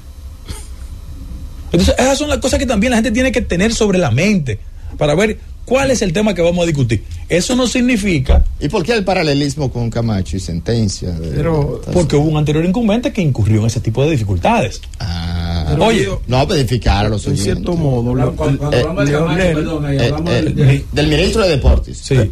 No, pero en ese aspecto, Leonel... No del expresidente de la Cámara. Leonel dijo recientemente que los errores del pasado él no iba a incurrir en esos. Y que ya él prácticamente... en ese aspecto está haciéndose una autocrítica con relación sobre todo al asunto de la producción que tú referiste, de la producción de arroz, que el asunto de los permisos y esas cosas. Ok, él dice eso, perfecto, pero ¿quién es el responsable de la relación de la fuerza del pueblo con la actividad agropecuaria? ¿Quién es? El mismo que era director del IAD y después ministro de Agricultura. ¿Quién es? ¿Quién es? ¿Quién? Es de La Vega. ¿Hubo varios ministros? No, él es de La Vega. Pero di el nombre. No, de La Vega, de La Vega. De La Vega, pero ¿cuál es? Tú sabes que yo Jiménez. Sí, Jiménez. Entonces, la efectividad del mensaje depende. Cuídenme. Es que la efectividad del mensaje. Acabo de regresar de La Vega. La efectividad del mensaje depende del mensajero. Guido, siento, escúchame, que con el tema de Omar y Guillermo Moreno. Para sintetizar, que es verdad. Creo que te fuiste para la rueda de La Vega. No, el tema de. Pero tenemos que terminar con ella. Para terminar, ¿le ganan ustedes? Yo no tengo la menor duda que el aparato partidario está integrado con Guillermo. Y nosotros no podemos romper con una tradición. Cuando el PLD ganaba en la capital, el candidato presidencial ganaba el senador y ganaba el alcalde. Pero Reinaldo no era el resultado de eso. Entonces, si el partido como está va a hacer su labor, yo no tengo ningún problema. Por ejemplo, yo estoy de jueves a domingo en el interior, pero yo voy a estar lunes, martes y miércoles aquí y yo voy a ayudar a Guillermo. Claro que sí, eso hay que hacerlo. Ahora sí, vamos con la pregunta de Nilda Alanis. Sí, gracias. Y a propósito de eso, pues felicitarle, porque yo soy partícipe de esos políticos que piensan en el bien común más que en el ego. Y me encantó el manejo que tuvo en las internas. Porque yo entiendo que todo el que va a participar sabe que va o a ganar o a perder y luego lo que compete es trabajar. Y me gusta eso que usted diga, que usted está como el que más trabajando. Ahora yo quisiera que usted pudiera mandarle un mensaje, a lo mejor a ese candidato que dice, no, yo apoyo a Luis. No, pero eso es un ardid irresponsable. Yo quisiera, o sea, porque pero yo he escuchado muchas demarcaciones. Yo apoyo a Luis. Entonces yo quisiera que usted, con esa transparencia que usted tiene y que usted habla, como decimos en buen dominicano, claro y pelado, que pudiera mandar a esos 2 o 3 que pudieran pensar de esa manera, que usted pudiera mandar un mensaje. Mira, en la actual coyuntura, la pasividad es un acto de sedición frente al interés del partido. El argumento es el siguiente, falso, en mi demarcación casi no existe en las 5 provincias, pero si a alguien se le ocurre decir, no, yo estoy con el presidente, pero no estoy con el alcalde y el senador, no, eso no es verdad. Yo estoy frente a 2 damas, yo tengo ya 30 años casado, yo cumplí la pena máxima. Sí. Eso como el que va a enamorarse una casa. Un beso de confianza. Sí, eso como el que va a enamorarse una casa, le gusta la muchacha, pero se pelea con la suegra. No, pero espérate. Sí, eso es verdad. No, esto es el paquete. El paquete completo, claro. El primero que estaba en desacuerdo con las encuestas fui yo. El primero que sale a defender a los candidatos soy yo. ¿Por qué? Por ejemplo, y voy a dar un solo ejemplo. Todo el mundo tenía el dolor de cabeza. Guido, caramba, ¿qué tú te vas a hacer en Hermana Mirabal? Ahí se está matando Freddy y Mecho. Bueno, yo quiero anunciarle que Freddy y Mecho están casi de amores políticos. Porque se sentaron los dos y entendieron que los dos compactados son los que conducen a la victoria. Claro. Y San se acabó. No hay problema.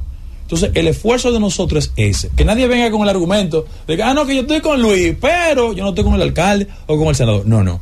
Hay que hacer el esfuerzo para que se gane primero en lo municipal y después en el ámbito de lo congresional y de lo presidencial.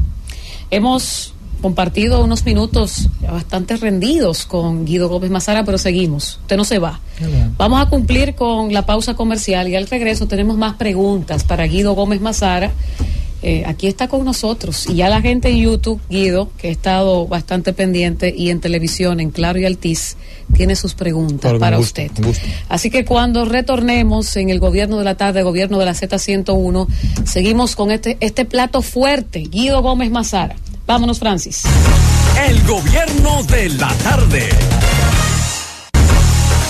El Gobierno de la Tarde. 4:51 en el Gobierno de la Tarde, Gobierno de la Z101. En este miércoles estamos disfrutando de las respuestas de la compañía de Guido Gómez Mazara. La gente, pues, se expresa desde la admiración, reconoce la sabiduría, la sapiencia de Guido Gómez Mazara y hace varias preguntas, Guido. Yo no tengo temas prohibidos.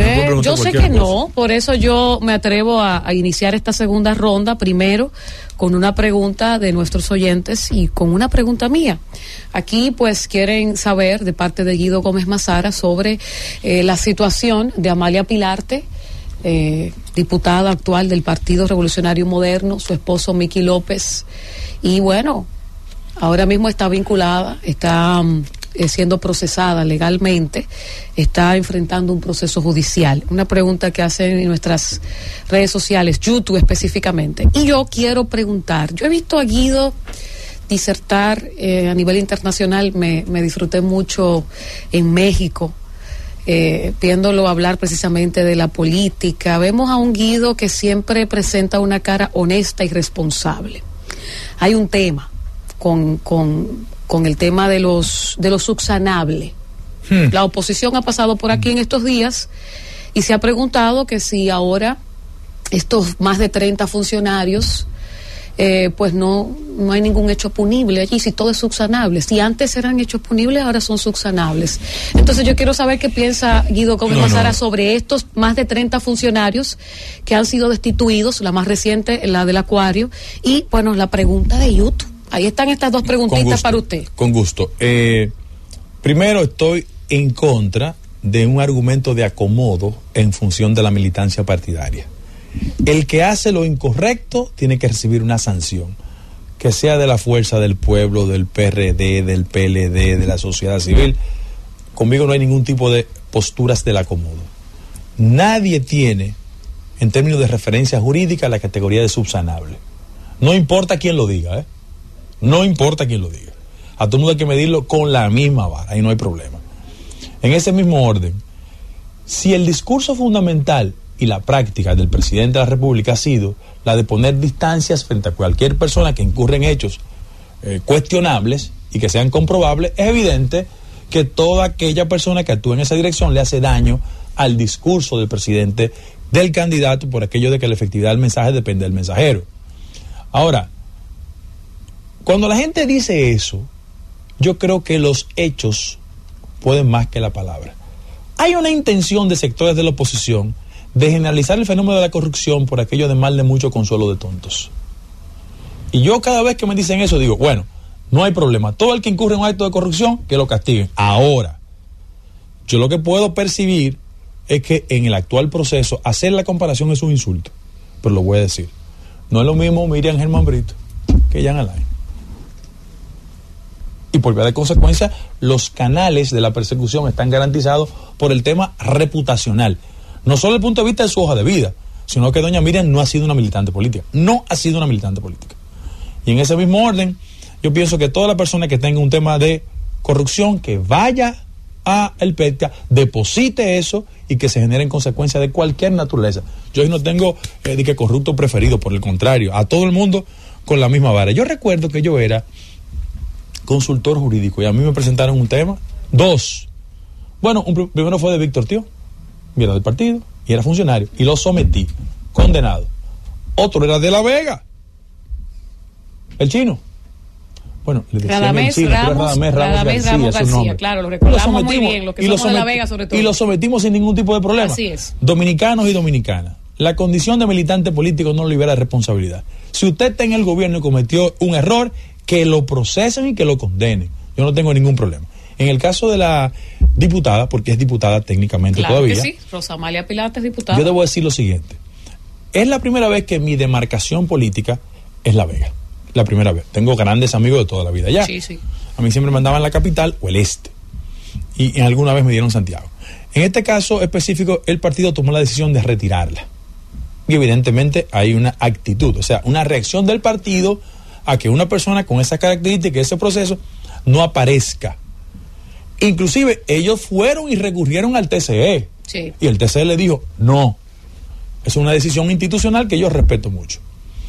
Pero cada vez que la gente hace ese tipo de asociación en lo concerniente a el origen y militancia política de esa ciudadana, que la presunción de inocencia le favorece como regla, yo lo único que quiero recordar es lo siguiente. Yo vengo de una familia de tradición de izquierda, por ejemplo, y el 90% de la gente no sabe quién era el papá de ese joven. El padre de Miki. Sí. Yo soy de La Vega y no sé. Bueno, el chivo. Todo el que tiene sobre 70 años en este país sabe perfectamente quién fue. Fue un militante político histórico del PLD. El chivo. Su papá. Compañero de Bosco Guerrero, de Tonito Abreu y de ese grupo. Le asesinaron. Es una circunstancia que no tiene que ver nada con este tema. Pero ese es su origen. Y eso no significa, bajo ningún concepto, que yo vaya a descalificar ninguna organización política, por el contrario. Ahora, cada vez que acontecimientos de esa naturaleza toquen la puerta del partido, que ven una reacción. A mí no me importa cómo se llame, Juan, Pedro, Luis. El partido tiene que hacer un esfuerzo por preservarse. Mira por qué. Aquí hay mucha hipocresía. Aquí en los pueblos todo el mundo sabe quién es quién. Cada vez que a mí me vienen diciendo, a mí que no lo conocía. Mentira. Porque hay una sospecha legítima. Claro. O sea, la gente sabe quién Vengan a Ver, un ejemplo, tiene unos cuartos raros. ¿Y qué ha pasado? Que como los partidos políticos no tienen un mecanismo de fiscalización, porque el clientelismo le abrió las puertas, porque se le abrió el clientelismo. ¿Qué pasa? Que esa persona viene, comete un sinnúmero de sinvergüencería y siente que ser alcalde, regidor, diputado, senador, lo cubre. No, aquí hay una observación social, aquí hay una impugnación. Sin embargo, yo aplaudo, estimulo la capacidad de los partidos de preservarse y que la sanción de cualquier naturaleza en un tribunal dicte si es responsable o no del hecho. Juan. Guido, hay algo que te he visto haciendo mucho énfasis durante la participación y es la formación, la limpieza de los partidos y una mejor calidad de los exponentes políticos. Entiende, Guido, que el reto de la clase política joven es formarse para poder frenar ese clientelismo que parece enraizado en la gente y evitar que en República Dominicana el dinero del narco llegue a posicionar autoridades locales. Como ha pasado, y hasta un presidente de la República. Mira, déjame decirte lo siguiente. Haciendo una mirada retrospectiva, por ejemplo, Héctor tuvo la oportunidad de vincularse a un político histórico. Las nuevas generaciones tienen todas las imperfecciones de los líderes tradicionales y pocas de sus virtudes. Mira lo que pasó. Peña, Bosch y Balaguer, con sus grandes virtudes y sus innegables defectos, le daban coherencia a la vida política dominicana. Tú sabías cómo pensaba Bosch, Balaguer y Peña, y se contrapesaban. Aquí, como no hay distancias ideológicas, aquí todo el mundo se parece. Entonces, los partidos políticos no tienen una carga elaborada, conceptual. Aquí hay gente que está bien estructurada en todos los partidos. Pero eso no pueden competir en el territorio del clientelismo en igualdad de condiciones. ¿Y qué ha pasado? Que las campañas políticas, la retribución se caracteriza por quien trajo cuarto y lo ponen, ¿verdad? Eso es una categoría en este país. Y todo el dirigente dice, pero ¿de qué ha valido mi esfuerzo? Entonces, aquí hay gente que porque hace esa contribución piensa con faltas ortográficas y tiene en su mente la posibilidad de creerse ministro. Entonces, el producto político vuelve a decaer. Yo no creo que aquí hay que construir una elitocracia, pero que hay que calificar la gente, hay que tener mayor destreza. La meritocracia. Claro que sí. Por ejemplo, en el caso de mi líder histórico, Peña Gómez le expresaba a la gente que poco importaba el origen, que si usted se formaba, se adiestraba, se preparaba, usted tiene condiciones. Los líderes fundamentales de ese tránsito de sustitución es gente de condiciones. Yo quiero decir lo siguiente: Danilo Medina, usted puede estar de acuerdo o no con él, pero es, después del ajusticiamiento de Trujillo, el primer cuadro político que llega a ser presidente de la República. Porque Danilo era un cuadro político y escaló todo. Pam, pam, pam, pam. Usted puede tener discrepancia o no con Leonel Fernández de Villajuana, tipo preparado, diga lo que usted quiera. Hipólito, aquí la gente subestima a Hipólito. Hipólito no puede tener la rigurosidad teórica, pero tiene un instinto criminal desde el punto de vista político. Sí. Es un hombre que olfatea la cosa y además un profesional. Y tú sabes dónde la gente dice que Hipólito dice que de Gurao, no es de la Chichigo, de un monte, por allá un día me llevó.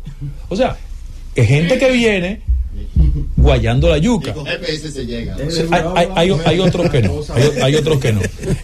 Ojalá mi mamá no me esté escuchando lo que yo voy a decir. Pero lo que venimos de extracción popular, el nivel de avance tiene un costo doble y un mérito triple. Claro. Aquí mucha gente, desde que está en el vientre de su madre, tiene el éxito garantizado, porque las reglas le abren la compuerta del desarrollo. Sí. Ahora, otros no. Y a mí, mi mamá casi me mata cuando yo digo eso, pero yo digo que yo supe que el pollo tenía pechuga después de viejo, porque mi casa era para cocote y para ala que había. Entonces a mí me pasó lo mismo. Era un premio, usted sintió que era un premio. Claro, entonces, ¿quién de nosotros no esperaba al primo que venía de Nueva York para que nos dieran los Converse y la camisa. ¿Quién? No, Entonces, y esa franelita arriba. ese mundo de la dificultad te crea una capacidad de sobrevivencia que cuando tú la canalizas por la academia, tú tienes niveles de desarrollo. Sí. Por ejemplo, yo voy al interior y yo sé cuando los compañeros me van a hablar mentira. ¿Verdad? Porque la política dominicana ha sido sustituida. Aquí hay gente que en nombre de la política no habla de política, habla de las cosas que la política ha distorsionado. Tú hablaste de Peña Gómez. Yo llegué de estudiar y Peña me mandó a San Pedro de Macorís. A mí no me pasaba por la... Yo le tenía miedo. A mí no me pasaba por la cabeza decirle al doctor Peña Gómez, logística. Porque primero me va a dar un boche. ¿Cuánto hay para mí? En segundo lugar, ese código no era posible. Pero hermano, Danilo lo dijo, lo que había pasado en el PLD. Aquí todo es logística, es verdad. Claro. Entonces la política hay que devolver a la política misma. Admito que Luis es hambrientísimo, ¿eh? De verdad. ¿Cómo fue, Guido? Repita eso. Es una piedra. Es un turco, una piedra. Entonces la política... Austero. Muy austero. Es una piedra. Es un ladrillo. Es un ladrillo. Un ladrillo que no suda. Quiero preguntar, como tú manejas muchos temas, sobre todo el tema internacional, del país que está más cerca de nosotros, Haití. Últimamente se ha venido produciendo en Haití un fenómeno un poco extraño con la llegada de Guy Philippe al territorio haitiano, después de estar preso por narcotráfico. Y parece que Guy Philippe ha tenido una preponderancia muy fuerte en Haití. Ha calado bastante su discurso. Ahora yo vi que en el día de hoy se le unió Claude Joseph, que es un enemigo confeso de la República Dominicana. ¿Tú crees que esa situación que está dando Haití, que parece que se va a precipitar por la tardanza de las Naciones Unidas y Kenia de venir la fuerza pacificadora, esas cosas, eso podría, si se precipita esa crisis en Haití, podría tener incidencia en la República Dominicana? Sobre todo porque ya yo vi ahí a Claude Joseph, enemigo de la República, y Philippe está enfilando también un discurso contrario a los dominicanos. Miren cuál ha sido el problema. En la República Dominicana, salvo Manuel Arturo Peñavalle, aquí no se ha formulado una política de Estado respecto al tema haitiano. Hay un libro interesantísimo de Peñavalle y Jan Price Mark que se llama La República Dominicana y la República de Haití, donde ellos formulaban las políticas fundamentales entre ambos estados. Entonces, ¿qué ha pasado? Que aquí los aspectos puramente coyunturales han definido una política hacia Haití. Aquí no hay un diseño de política hacia el tema haitiano. Y hemos tenido buenos cancilleres. La Torre fue un excelente canciller, que es lo que sepa. Y Hugo Tolentino ni se diga. El actual canciller es un canciller correcto, es un tipo inteligente que conoce de política exterior. Miguel fue buen canciller, Guido. Miguel Vargas Maldonado fue buen canciller a sus ojos. Bueno, sea humilde, dile que sí. No. Él ya me está haciendo una pregunta y yo voy a reaccionar con mucha racionalidad. Porque una cosa es la discrepancia de carácter político y otra es la evaluación de su gestión. Yo pienso que Miguel Vargas en la gestión hizo un esfuerzo propagandístico en términos de su gestión. Y como mucha gente, y es también una crítica que yo hago al actual gobierno, aquí hay un criterio equivocado de que la gestión eficiente es aquella que tiene la capacidad de inversión propagandística. Sí. ¿Verdad? Y aquí hay muchos políticos que creen que lo que sale en la prensa es sinónimo de eficiencia. Eso no es verdad. Pero es así. El que no tiene aquí un presupuesto para los medios de comunicación en un cargo importante, si es un dirigente político que se olvida de te voy a contraargumentar. Te voy a hablar de una institución y de una figura. La figura más respetable en este país no invierte un centavo en política de publicidad. ¿Quién? Miriam el Mombrito. Las encuestas lo dicen.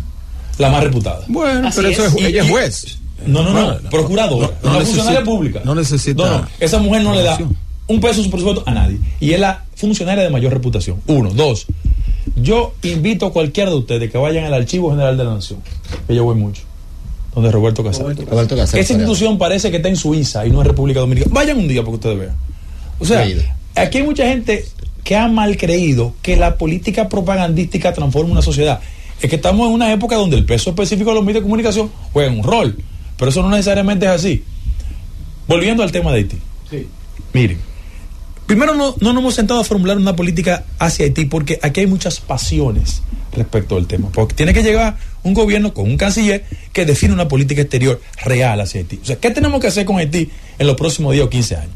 Segundo lugar, Claude Joseph es un gran demagogo que ha utilizado un discurso antidominicano con una fórmula de crecer en el electorado haitiano. Pero en tercer lugar, Guy Philippe lo que está haciendo es un aprovechamiento oportuno frente a la actual situación. Ya viene la tropa de Kenia, hay un vacío de poder y quiere construir una alternativa interna porque en el cronograma hay unas elecciones pautadas. Ahora, yo hago la siguiente reflexión respecto al tema de nuestra política hacia Haití. A mí me preocupa más no solo la incapacidad de formar una política de Estado hacia Haití, sino el hecho de que los haitianos siempre han tenido mayor habilidad de darnos golpes en la comunidad internacional y construir un relato de que nosotros somos un país esclavista cuando no es cierto. Mira por qué. Y es una discusión que he tenido con algunos amigos académicos de Estados Unidos. La mentalidad en Estados Unidos de la discriminación, ¿verdad?, y de la negritud, está íntimamente vinculada con un tema histórico en Estados Unidos. La guerra de secesión norteamericana lo que hizo fue impedir que los estados del norte preservaran la esclavitud de los estados del sur. Para ellos la palabra discrimination es devolverse a la guerra civil. Y cuando en la comunidad internacional le dicen que República Dominicana es esclavista y discrimina, ellos piensan que es propio de su sociedad. Es una cosa totalmente diferente. Es verdad que en la República Dominicana lo mejor en los batallas las condiciones de vida no son las mejores, pero es un producto de la realidad social nuestra. No es lo mismo. Entonces, frente a eso, ¿qué ha pasado? Que Haití hace el relato perfecto del débil, el país más pobre de América Latina, dictadura, esclavitud, y un vecino que lo único que ha sido es ser solidario con ellos, construyéndole un argumento, porque la política exterior nuestra ha sido reactiva, no preventiva. Tenemos un problema, y lo doy como dato, y es una crítica que le hago a esta administración, inclusive. El perfil de nosotros es que no hemos leído lo que está pasando en Estados Unidos. En Estados Unidos está gobernando la franja liberal y progresista. O sea, ¿quiénes gobiernan en Estados Unidos? Un presidente que tuvo que hacer una concertación con los grupos minoritarios, que tiene una vicepresidenta afroamericana, que tiene una vocera de la Casa Blanca, nacida en Martinica, pero de padres haitianos, y ellos están muy sensibles a ese tema. Y por eso nos dan muchos golpes. Hablo de la política exterior, ¿no? ¿Verdad? Siempre nos golpean, hacen documentos constantemente, y evidentemente la República Dominicana ha estado reaccionando al respecto. ¿Qué yo aspiro y espero? Que hacia futuro aquí se formule una relación institucional. El problema es que en Haití no hay interlocutores. O sea, ¿con quién tú hablas en Haití? No hay interlocutores y tenemos ese tipo de dificultad. Uno aspira a que se desarrollen elecciones allá y que por vía de consecuencia construyamos ese modelo de relación con Haití. Tú no puedes desaparecerlo y están ahí. Ahora, ¿qué ha pasado en Estados Unidos y en Europa también? Que como hay un tema de migración masiva hacia esas demarcaciones, ellos quieren resolver los problemas en la distancia o en los escenarios internacionales. Lamentablemente, nosotros no hemos sido capaces de demostrar con estadísticas que hemos sido solidarios con Haití. ¿Ustedes saben cuánto ha gastado el Estado dominicano y los gobiernos dominicanos entre el año 18 y la actualidad en materia de parturientas? 11,000 millones de pesos hemos gastado. Miren, hacia el año 18, la relación entre parturientas de origen dominicano y haitiana era el siguiente. En el 18 la relación era 85-15. Hoy es 65-35. Tenemos un problema. A mí nadie me puede decir que yo soy un hombre anti algo. Yo soy una persona que tiene una concepción liberal y progresista. Pero oigan lo siguiente. ¿Usted sabe cuál fue el presidente norteamericano que más deportaciones dio? Barack Obama. Sí. Claro, él lo hacía en el marco de un respeto al protocolo. Por aquí tenemos que definir y resolver esa situación con Haití, con responsabilidad, sin violentarle derechos a nadie, pero reconstruir nuestra imagen en la comunidad internacional y no seguir siendo estigmatizado como un país esclavista. Siguiendo... Ese profesor Guido, en el marco de la alianza Rescate Internacional, en el marco de la alianza Rescate RD, ¿tú estimas que le representa algún nivel de amenaza al Partido Revolucionario Moderno? En algunas demarcaciones va a ser competitivo en el orden municipal, tengo que admitirlo, yo no soy un hipócrita. ¿En cuáles? Porque hasta en el barrio, cuando dos se juntan contra ti, tú eres frágil, no hay problema. Ahora, si tú eres fuerte, es diferente.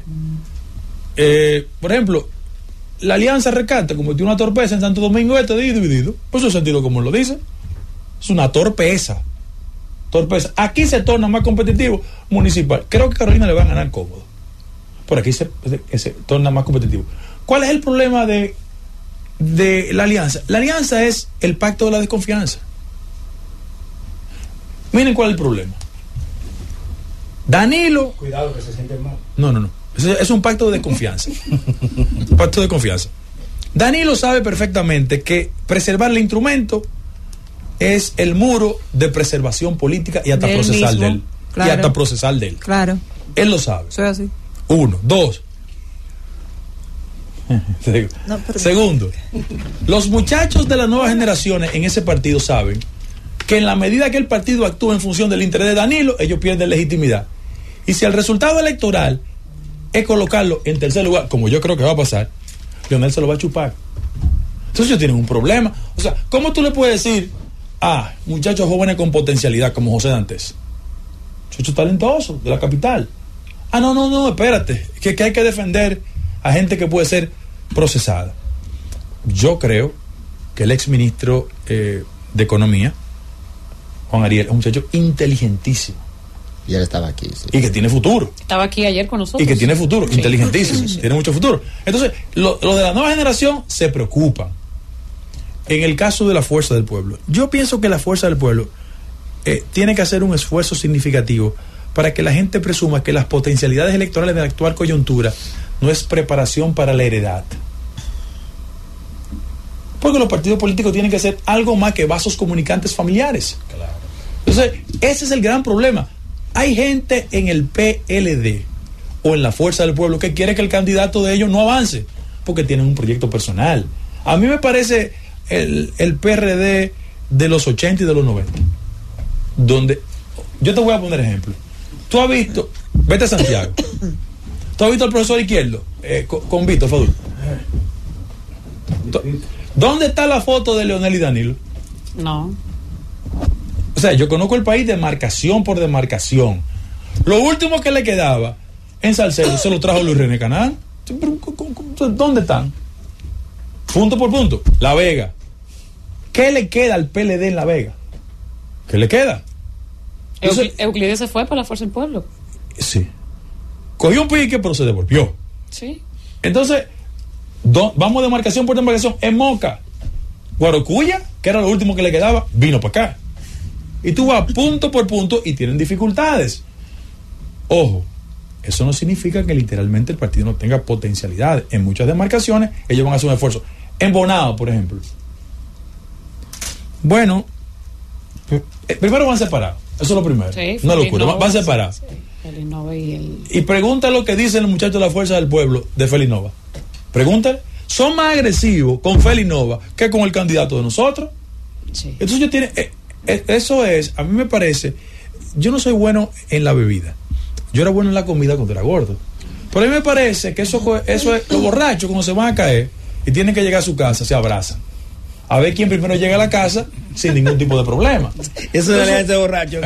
Es una alianza de borrachos. ¿Cuál es el balance que tú haces? ¿60, 50% de los alcaldes? 158 municipios. ¿Qué por ciento? Nosotros vamos a superar los resultados de ¿qué el porcentaje? año 20. No. En la demarcación donde yo estoy, que es donde tengo mayor control, eso va a ser mucho poco.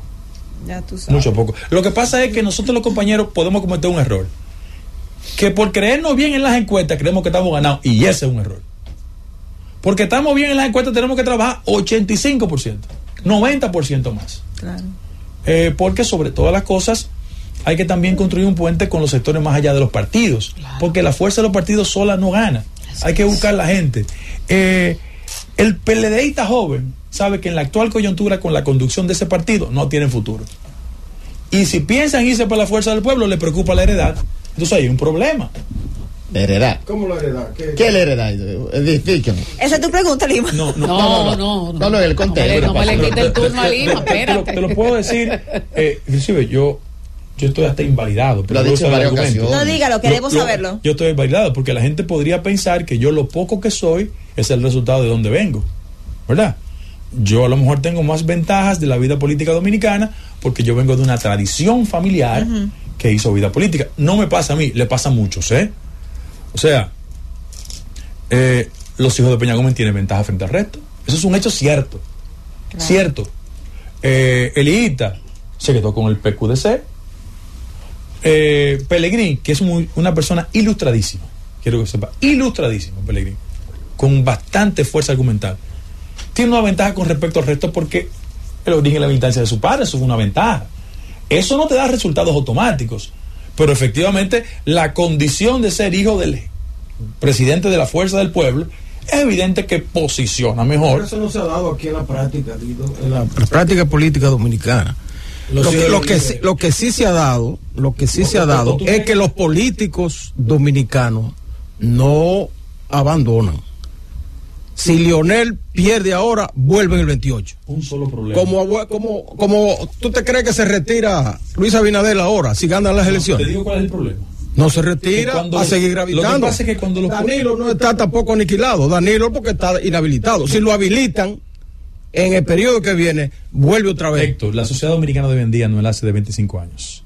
El político que no entienda, cuando él no empata con el mercado electoral, la sociedad le pasa por encima. Se lo lleva por encima. Hay políticos, señores. No, pero yo te voy a dar 500 casos. Los políticos no saben que ellos no pueden ser análogos en una sociedad que es digital. Claro. El mundo cambió. La sociedad dominicana, por eso es mi crítica. Ahí está Carolina con el TikTok. Es mi crítica a la fuerza argumental de los discursos de la fuerza del pueblo. El escenario del 2004 no le parece al del 24. Yo te voy a dar ejemplos que yo pienso que son importantes. ¿Tú crees que Karina, en su demarcación, vamos a comenzar por lo municipal? Porque lo que pasa es que en la República Dominicana, en las demarcaciones, un alcalde es un presidente en chiquito. Pero Karina no ha demostrado que puede relevar todavía a Amable. No, es que Amable no tenía perfil de líder, tenía perfil de caudillo político, que son dos cosas diferentes. Pero todavía no ha dado muestra de eso. Ella ha llegado a las posiciones cuando Amable la impulsaba. Ahora basta saber si ella por sí misma puede lograr. De lo que tú puedes estar segura que gana su demarcación. Puede lograr, sí. No, ganar, porque tiene un partido fuerte. Entonces, fíjate cómo la heredad en Higüey se transfirió. Te doy el primer ejemplo. Yo te voy a dar un ejemplo aquí que evidentemente el país lo conoce perfectamente. ¿Tú crees que Luis Abinader, hoy presidente de la República, la condición de ser hijo de quien fue, no le adelantó el camino político? Sí, que él tuvo que hacer el esfuerzo, tener la preparación, la condición. Sí, por la raza, pero no por herencia. Pero en la raza sí, por la raza política. Perfecto. Pero no puede heredar a su papá, porque su papá nunca fue presidente ni jugó un papel estelar. Le estoy diciendo que le da una ventaja en su propio partido. Le estoy diciendo que le da una ventaja. Porque, por ejemplo, el caso de Omar tiene raza, porque viene de hijo de Leonel. El hijo de Monchi, que ahora es candidato en Santiago, tiene raza política, pero no significa que lo ha heredado. Héctor, yo te estoy diciendo a ti que yo era la persona que menos podía. Pero yo no puedo hablar de eso. Lo que estoy diciendo es que la condición de hijo de él le da una ventaja en el mercado. Totalmente, porque puede tener raza política, pero la realidad es que le pasó por encima a muchos líderes que estaban esperando para esa posición. Sí, lo que pasa es que el talento no se transmite por osmosis, hay que tener condiciones. Claro. Como la pelota. Claro. Los hijos de los Cooperstown, si no batean, no tiran strike, no hay forma. Pero los hijos de Vladimir lo filman todo y dan muchísimos palos. Hay que demostrar en el terreno. Eso dan palos, pero pesa ese nombre y ese apellido. Otros sí. Guido, a propósito de palo, en el PRM hay varios proyectos políticos y debo ser respetuoso y coherente con eso. Yo he dicho aquí que los muchachos en el PRM hay una franja importante, no quiero menospreciar. Todo el que tiene una nómina de 140 pesos y un cabo que le abre la puerta se considera líder en este nuevo modelo de política. Yo debo ser coherente con eso y siempre lo he dicho. En el PRM hay varios proyectos políticos y yo he dicho que hay varios muchachos que están en nómina en el gobierno con proyecto presidencial, que no es nada malo, sino que es legítimo. Conociendo ese proyecto que está en el PRM, ¿cómo tú vislumbras el PRM al día de hoy? Porque hay mucha gente pensando en el 28 sin el 24. No. Oiga, hermano, sin 24 no hay 28, en primer lugar. Sí. Es un acto de desfachatez pensar más allá del 24. La actual coyuntura es para compactar la fuerza de nosotros y que se conduzca a la victoria.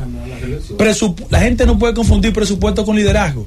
Los políticos exitosos en los últimos años no han sido por el presupuesto. Luis no administraba nada. ¿Qué administraba Luis? Nada. Cuando Leonel Fernández fue presidente, ¿qué administraba? Nada. Danilo se separó 7 años del gobierno. Hipólito, el último cargo que tuvo fue ministro de Agricultura, 78-82, fue presidente en el 2000. Eso no es verdad, que el presupuesto da liderazgo. Aquí hay gente que tú le puedes poner el Fondo Monetario Internacional atrás y no tiene condiciones. Óyete, ¿Cómo no, Pérez Seguido? Pérez. Repítame eso, por favor. Claro, Que candidato. hay personas que tú le puedes colocar. ¿Qué puya, Guido? Esa puya es dirigida. Internacional, no. Es dirigida esa yo Espérate, hablo de mi frente. amor, que Yo hablo tengo de- un portal que yo hablo de- trabajar. yo hablo de Dígame, frente. Guido, dígame. Los políticos de mi generación deben saber que es el talento que se impone sobre el dinero. Y usted le puede colocar a la gente el Fondo Monetario Internacional. Y si no tiene condiciones, no tiene condiciones. Ahora, la sociedad ha ido evolucionando. ¿Cuál fue el gran impedimento de Gonzalo? Que no tenía las herramientas. Claro. Entonces, no, tú le podías tener el dinero. Tenía el uniforme, pero no dinero bateaba, había. como la Dinero- pelota. dinero hubo. Pero usted cree que es un fenómeno local. Tenía el uniforme, pero ¿Por no qué bateaba. Petro gana en Colombia? Le buscaron el ingeniero Hernández, que había sido alcalde de Bucaramanga, un hombre que no tenía una idea de nada. Entonces, Sí, pero hay que tener Petro formación, era talento.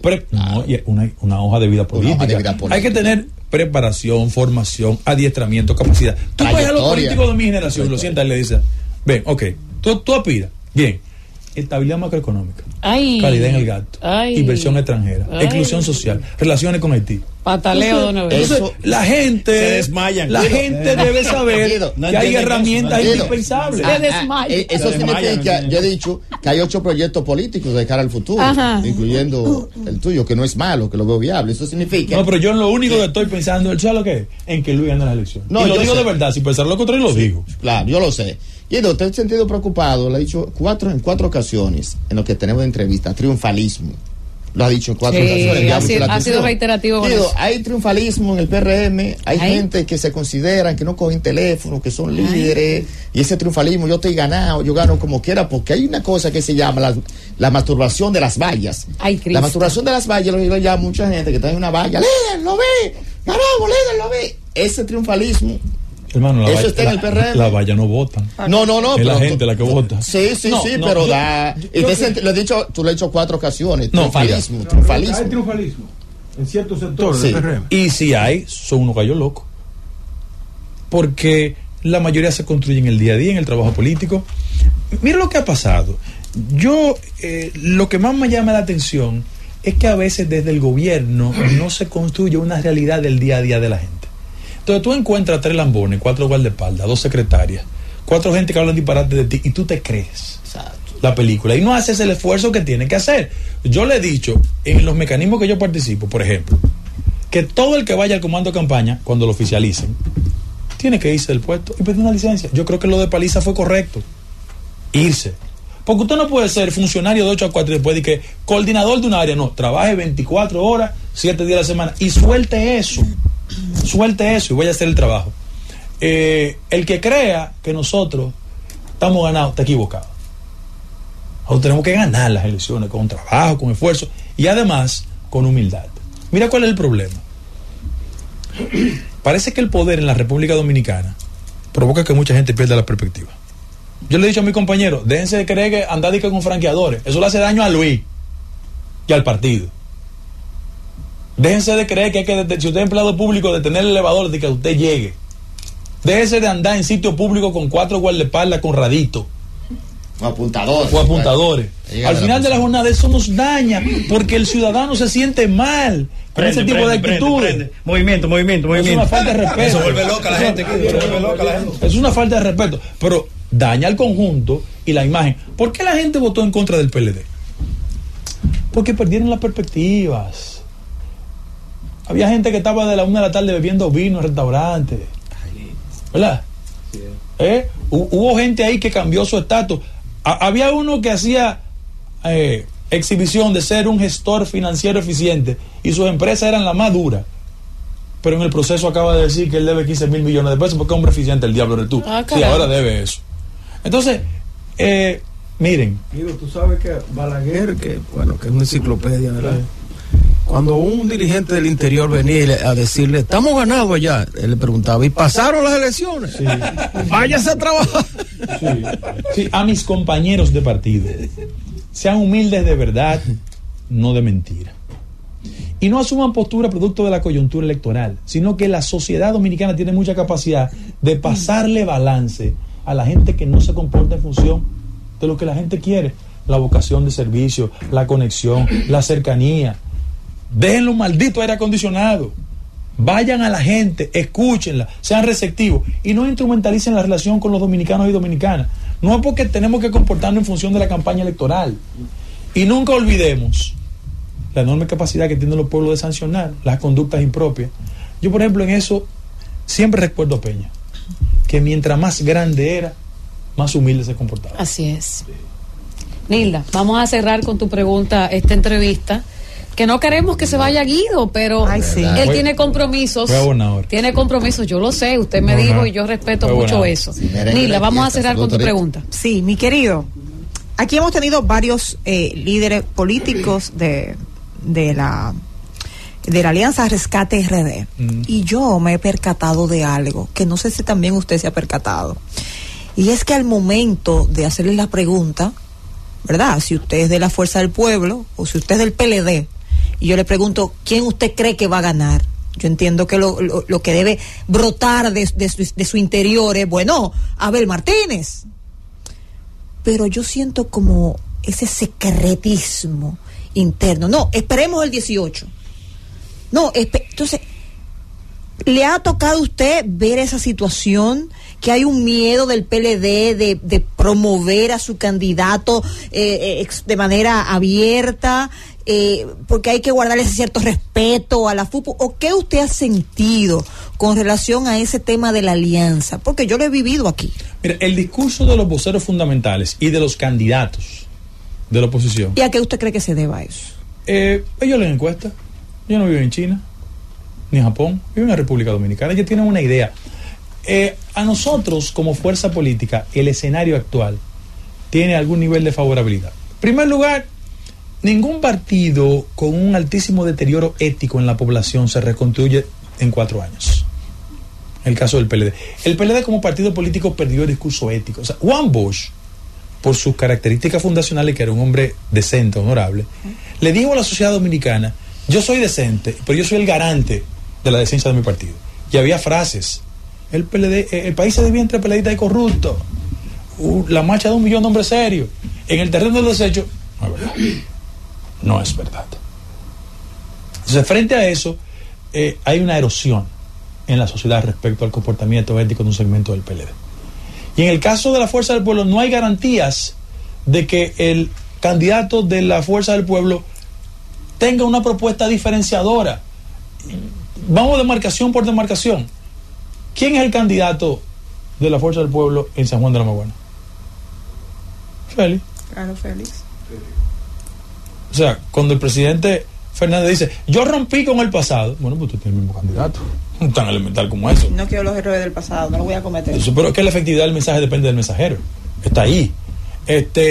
Cuando él dice, por ejemplo, el presidente Fernández dice, el tema de la institucionalidad. Bueno, el problema es que mientras él fue presidente de la República, los procuradores generales eran activistas políticos o eran personas con vínculo con él. Radamés, mi amigo, dirigente de el PLD en ese momento y después la Fuerza del Pueblo. Abelito, todo el mundo sabe, una persona vinculada a Leonel Fernández. Entonces, tú no puedes tener la garantía de un Ministerio Público Independiente cuando la visión es esa. Ahora, ¿quién es la procuradora actualmente?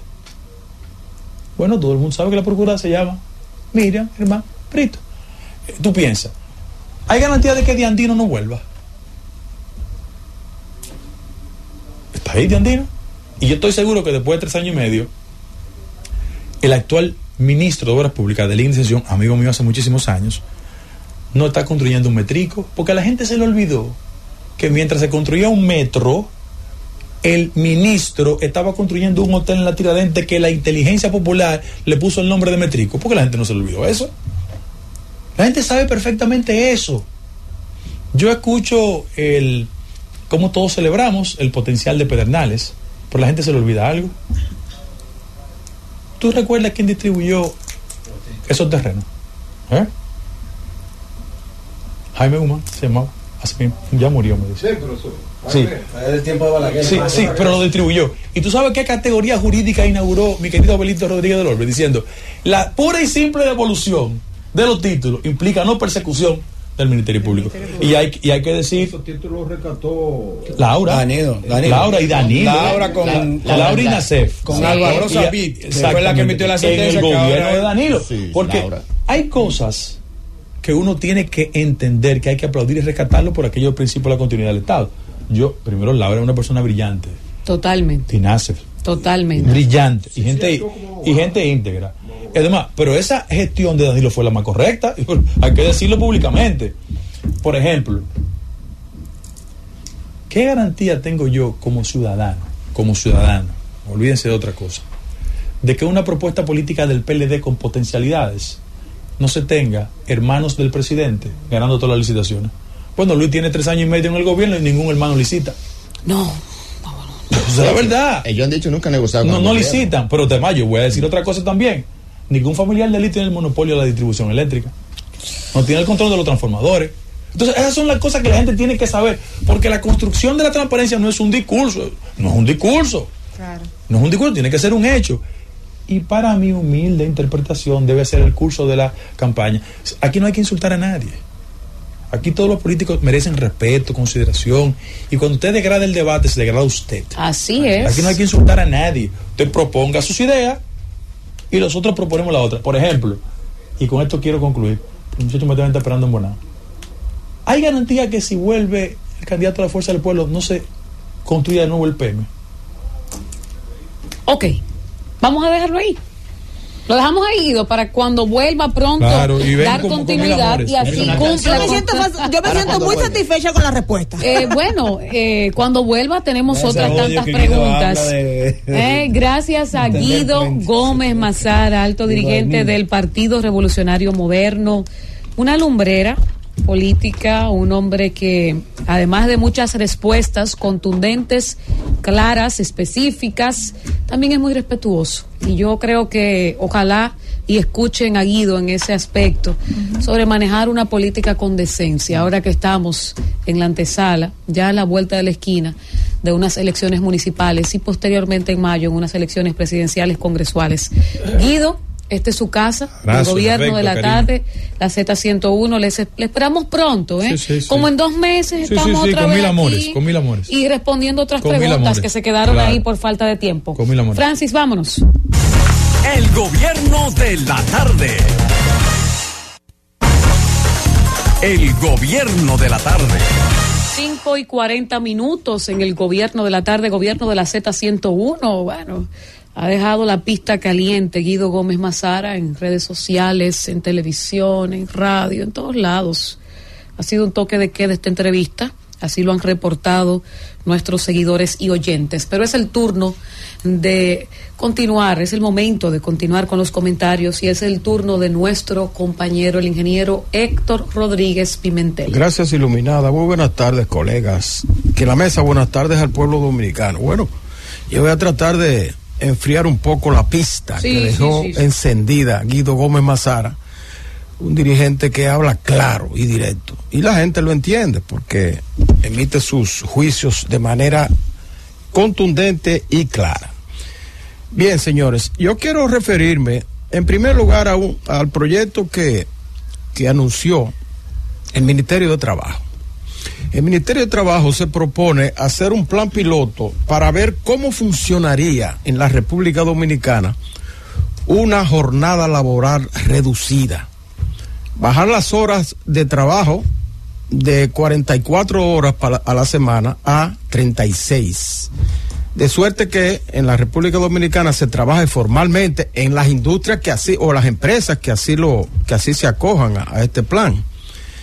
Trabajar de lunes a jueves, y entonces que el trabajador tenga libre el viernes, el sábado y el domingo, 3 días de vacaciones. Y algunas personas han criticado esta propuesta del Ministerio de Trabajo, diciendo que bueno, que en la República Dominicana lo que tenemos es que incentivar más el trabajo en vez de disminuirlo, en vez de disminuir las jornadas de trabajo, porque eso incentivaría la vagancia. Y yo creo que los que así opinan han interpretado mal este proyecto. Primero, porque no se trata de reducir el trabajo, no se trata de incentivar la vagancia, sino de aprovechar más las horas de trabajo y que la persona pueda diversificar su actividad. Además de trabajar en una empresa, pueda también, en ese tiempo libre que pueda tener de jueves, de viernes, sábado y domingo, pueda dedicar ese tiempo a lo que consideres más provechoso para su desarrollo personal, atender a su familia, pasar más horas con sus hijos, que tanto lo necesita la sociedad dominicana, porque estamos viendo actualmente cómo se están creando nuestros hijos, muchas veces con la ausencia de los padres, porque tienen que dedicarse a trabajar para mantenerlos. Eso puede hacerlo. Lo otro puede dedicarlo a estudiar. Hay mucha gente que necesita superarse, que no solamente trabajar, y puede compartir la semana entre su trabajo, que lo necesita para el sustento de él y su familia, y el estudio para superarse y de esa manera poder acceder a trabajos mejor remunerados. Es decir, estudiar inglés, estudiar cualquier otro tipo de profesión, hacer posgrado de la profesión que ya tienen en la actualidad, o capacitarse en la especialidad de su trabajo. Y puede incluso el trabajador en ese tiempo libre dedicarlo a otras cosas, a buscar otro trabajo, por ejemplo. Hay gente aquí que no pueden vivir del salario que ganan. Entonces, si usted tiene el viernes, el sábado y el domingo, usted puede dedicarse a otro trabajo. Desde su casa puede ser, con esto del teletrabajo ahora, a través de las redes sociales, del internet. O puede presencialmente buscar otro trabajo en ese tiempo y en un horario diferente al que usted tiene. De manera que este proyecto del Ministerio de Trabajo no es un incentivo a la vagancia, muy por el contrario, es un incentivo a la productividad y al rendimiento del trabajador dominicano. Porque no se trata, por ejemplo, de disminuir la capacidad de trabajo donde él está empleado. Solamente se trata de disminuir el tiempo de dedicarle a ese trabajo. Naturalmente, todas las empresas no pueden hacer esto. Por ejemplo, las empresas de servicios que tienen que estar en un horario fijo porque ya los clientes acuden a buscar esos servicios, es muy difícil que puedan implementar este tipo de plan de trabajo. Pero hay muchas empresas que no tienen esa obligatoriedad de mantener un horario en los servicios que prestan, que sí pueden acogerse. De hecho, ya hay varias empresas que han accedido a este plan piloto que abarca alrededor de 400 empleados. Es un plan piloto por 3 meses. Se va a evaluar por 3 meses a ver qué sucede, y los otros 3 meses se van a recoger los datos para ver de qué manera se comporta este sistema y a ver si se puede implementar en la República Dominicana. Esto no va a alterar de ninguna manera ni el salario del trabajador, ni va a alterar las horas extras que le pueda pagar una empresa que represente un 35% más del salario, ni tampoco las horas en días no laborables, que representan el doble de pago a los trabajadores. Simplemente es una novedad que se está empleando en otros países ya con mucho éxito. La mayoría de los países desarrollados dejan libre a las empresas a que establezcan sus horarios, porque esto, señores, contribuye en todos los órdenes, contribuye al tránsito, por ejemplo, al descongestionamiento del tránsito, contribuye a que las personas puedan decidir qué hacer durante esas horas. Aumenta, y está comprobado en los países donde se ha puesto en práctica, aumenta la cantidad de empleados que puede absorber la empresa.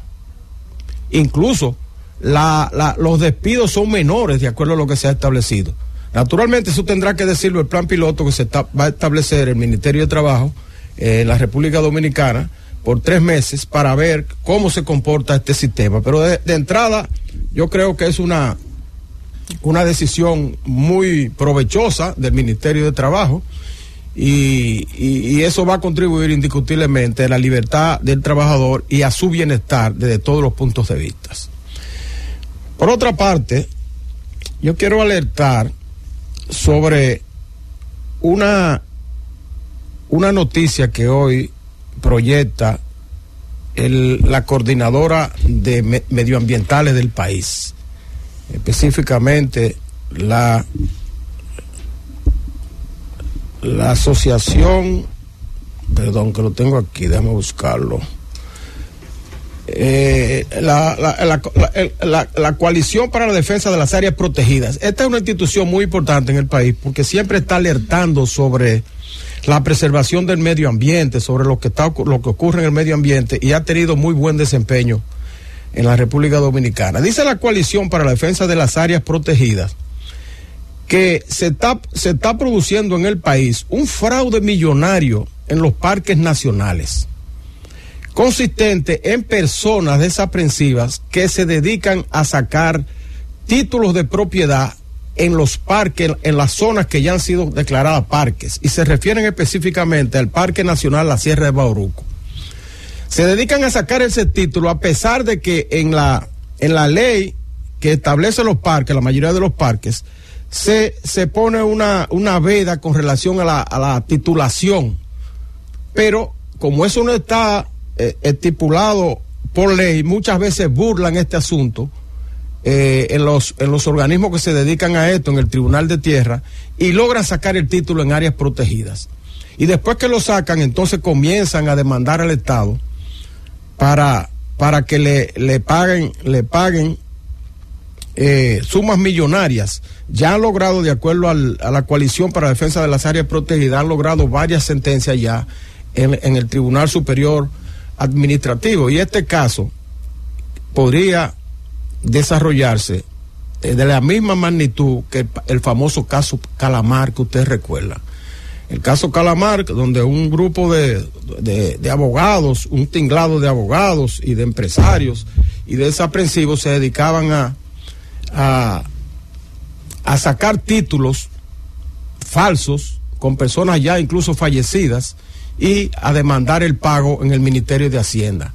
19 mil millones de pesos defraudaron al Estado con este caso Calamar, que ahora está en los tribunales. Bueno, pues este que está denunciando la Coalición de Áreas Protegidas tiene ribetes similares: sacar títulos falsos en parques nacionales y luego entonces demandar el pago del Estado por ese concepto. De manera que ahí está la alerta con relación a este caso, y esperamos que no pueda tener un desarrollo como lo tuvo el caso Calamar y llegar a los tribunales, sino que se busquen los correctivos necesarios antes de que la cosa sea más grave.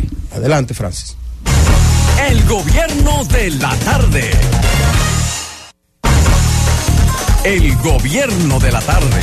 6 en punto en el gobierno de la tarde. Una información de último minuto es que asesinan fiscal que investigaba asalto de un comando armado al canal de televisión en Ecuador.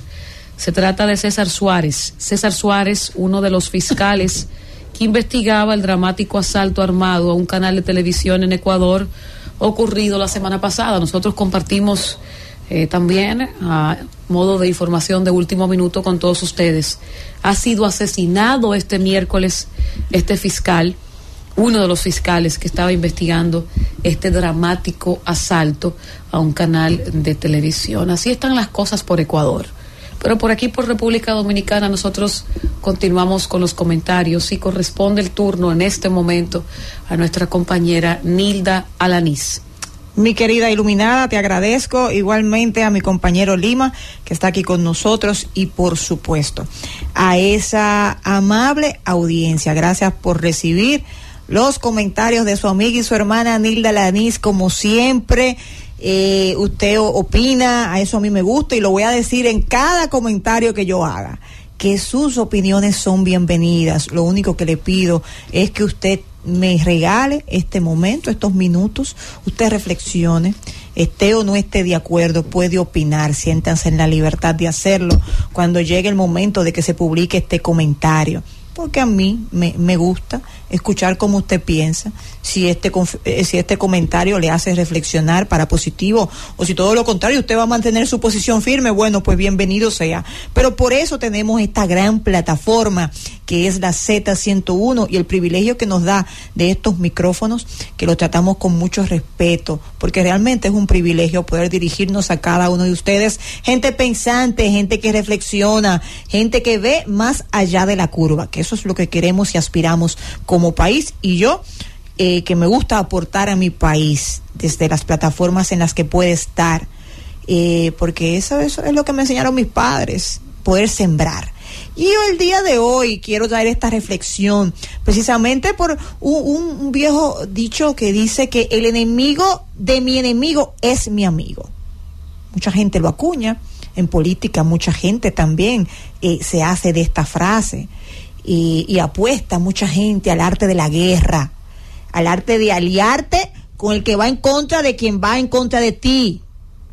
Parecería algo complicado de entender, pero es así de fácil. Yo me voy a aliar con fulano de tal que no se lleva bien con ese que es mi enemigo. El arte de la guerra. Divide y vencerás. Sun Tzu. Óigame, búsquelo. Usted puede encontrar eso en Google, descárguelo, léalo, porque esa veces es hasta la Biblia de muchos políticos. Sí, así como muchas series que ven y creen que pueden desarrollar. Y le agrego las 48 leyes del poder. Las 48 leyes del poder, exactamente. Sí. Esos son básicos de su mesita de noche, y de muchos políticos en la mesita de noche. Y por eso es que muchas veces hay muchos líderes que apuestan a poner a un líder en contra de otro, para entonces ellos, como decimos en buen dominicano, comer con su dama. Pero eso pasa con los políticos que son manipulables, con los políticos que pues son como veletas, que usted le dice vámonos por aquí y por ahí se van, que no tienen un pensamiento claro, que no tienen una visión clara. Esto pasa mucho en la política y lo vemos diario. Porque también hay políticos que están ahora mismo en la palestra que no tienen personalidad, que si le dicen mira, tú no, estás mal, pues ya se deprimen y se meten en sus aposentos y no salen jamás. Y precisamente hablando de esto, yo le he dado, a propósito de lo que estoy comentando, mucho seguimiento a Farideh Raful. Ojo, me consta que es una trabajadora incansable. Yo no comulgo con muchos de sus planteamientos, para que quede muy claro. Cuando usted vaya a expresarse de lo que yo voy a decir aquí, sepa que no comulgo con muchos de los planteamientos de Farideh. No soy de la línea que ella maneja, todo lo contrario. Y usted lo ha visto en mis comentarios. Soy extremadamente alineada a ir en contra de esa agenda. Para dejarlo en claro, Ahora, no se le puede quitar a Farideh lo trabajadora, lo fajadora, el liderazgo político que ha exhibido. Sumado a eso, es una mujer que no se ha dejado nunca amilanar de hombres, de los que ha estado rodeada, y en el Senado ha cumplido su papel. Ya por ahí usted entiende, ¿verdad?, que independientemente yo no comulgue con sus lineamientos en ciertas áreas, no podemos desmeritar el papel que ha jugado Farideh Raful como figura política y como miembro de su partido. Por eso el título de mi comentario del día de hoy es el siguiente: Farideh no necesita que la defiendan. ¿Por qué yo hago esto? Porque ahora la oposición ha querido acuñar un discurso de desacreditar lo que sucede entre Farideh y Guillermo Moreno. Y a mí, como es mi área de la comunicación, me ha llamado poderosamente la atención. Ojo aquí, y también analícelo conmigo. La oposición se ha ahora dispuesto a tirar un discurso de que Farideh ha sido maltratada, de que Farideh ha sido vejada, de que Farideh ha sido humillada. Y déjeme decirle una cosa, y analícelo conmigo, es todo lo contrario. ¿Por qué lo digo? Porque ¿quién no quisiera estar ahora mismo trabajando para la campaña del presidente Luis Abinader? ¿Quién no quisiera estar ahora mismo pasando de ser un cargo territorial, ahora tener una posición donde pueda aportar, y ella que es política, de carrera, pueda aportar a nivel nacional, que ella pueda marcar una diferencia a nivel nacional? Pero cualquiera, pero hasta Lima que lo llamen ahora mismo, yo quiero que tú trabajes en mi campaña, hasta yo que me llamen. Lima es el jefe de mi campaña. Ya usted sabe. Compromiso con Luminada. Ya, entonces, ya está conmigo, cualquier cosa yo me tiro. 2021, compromiso conmigo. Entonces, usted y yo, un contrato exclusivo. Claro que si nos llama el presidente para que trabajemos en su reelección, claro que usted va a querer ser parte de eso. Lo que pasa es que la oposición, al no tener argumentos, y es lo que yo he analizado, analícelo conmigo, ha decidido, bueno, vamos a hacer que el enemigo de mi enemigo sea mi amigo. Vamos a ver si podemos poner uno en contra de otro. Y si Guillermo Moreno dice que Farideh ha sido una gran política, que ha hecho un trabajo encomiable en el Senado, no, pues yo voy a decir que se lo dice para humillarla. Y al otro día tiran una nota de prensa. Ay, la pobre Farideh. Pero ¿y quién ha dicho que Farideh necesita que le cojan lástima? ¿Quién ha dicho que Farideh necesita que la defiendan? ¿Quién ha dicho que Farideh se siente mal? Todo lo contrario. Lo último que yo vi por ahí fue esa cara de Farideh me indica que no está durmiendo. Pero ¿y quién le ha dicho a usted que Farideh no está durmiendo? Todo el mundo que es político quisiera estar en primera línea trabajando para la reelección de un presidente, hombro con un presidente. Déjense de cuento que la política es de escalar, la política es de los espacios de poder. Mire, si usted está en los grupos grandes, está bien, usted está bien, pero usted debería, óigame, anhelar estar en los petit comités, en los grupos pequeños, en donde se toman las decisiones. Ahí es que aspiramos todos los que hacemos política. Yo hago política y claro que sí que quiero estar en los petit comités, donde se toman las decisiones, donde surgen las grandes ideas, donde el voto suyo puede definir una acción. Y ahí ha llegado Farideh y ya se lo advertí, yo no comulgo. Ahora hay que desmontar ciertos discursos. ¿Por qué? Porque lamentablemente muchas veces la oposición cree que es tratando de dividir. Bueno, pero claro, porque eso está ahí, divide y vencerás. Pero en este nivel de la política, donde los políticos que intervienen tienen conciencia, a lo mejor tienen visión de ver más allá de la curva, eso no funciona. Esa es la realidad. Y vemos cómo esas dos figuras, Guillermo Moreno y Farideh, pues han anclado y han acuñado que el bien común, lo que conviene al partido, lo que conviene a lo macro, no a lo micro. Porque mientras usted como político se quede pensando en lo micro, pues no va a llegar a poder estar en una posición donde le permitan pensar en lo macro. Y yo estoy argumentando esto para que usted piense conmigo. A mí me encantan los temas sociales, pero cuando hablo de política, me gusta ponerlo a usted a pensar. Que no se deje engañar por lo que ponen en la prensa. Que dijo fulano, que mengano siente. Ay, que la pobre. No. El verdadero político deja su ego de lado. Y cuando le toca ceder, cede, porque ve más allá lo que puede obtener. Así que definitivamente, y con esto ya voy cerrando, Farideh Raful y Guillermo Moreno han demostrado que desde su posición harán lo necesario para el bien común y mayor, que es la victoria del PRM, desde donde cada uno va a accionar. Mientras desde la otra acera la oposición está apostando a lograr que Farideh y Guillermo sean enemiguitos y no me hable. Y el tiempo sigue avanzando, y mientras el tiempo avanza, el PRM sigue fortaleciéndose, mientras la Alianza RD, por más que quieran arrancar, todavía no han encendido el motor para hacerlo. Vámonos, Francis. El gobierno de la tarde. El gobierno de la tarde. 6:17 en el gobierno de la tarde, gobierno de la Z101, una información de último minuto, como lo había anunciado, una primicia dada por nuestro compañero Juan Reyes. El presidente Luis Abinader emitió el decreto número 36-24, que designa como nuevo ministro de Salud Pública y Asistencia Social al doctor Víctor Elías Atala Laján.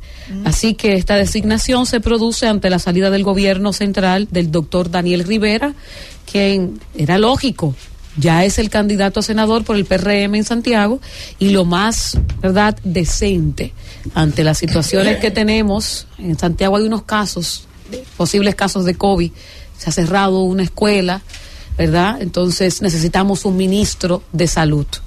Qué bueno que ya ese espacio no va a estar ahí. Era viceministro, ¿verdad? Viceministro Víctor Atala, no tengo conocimiento de eso.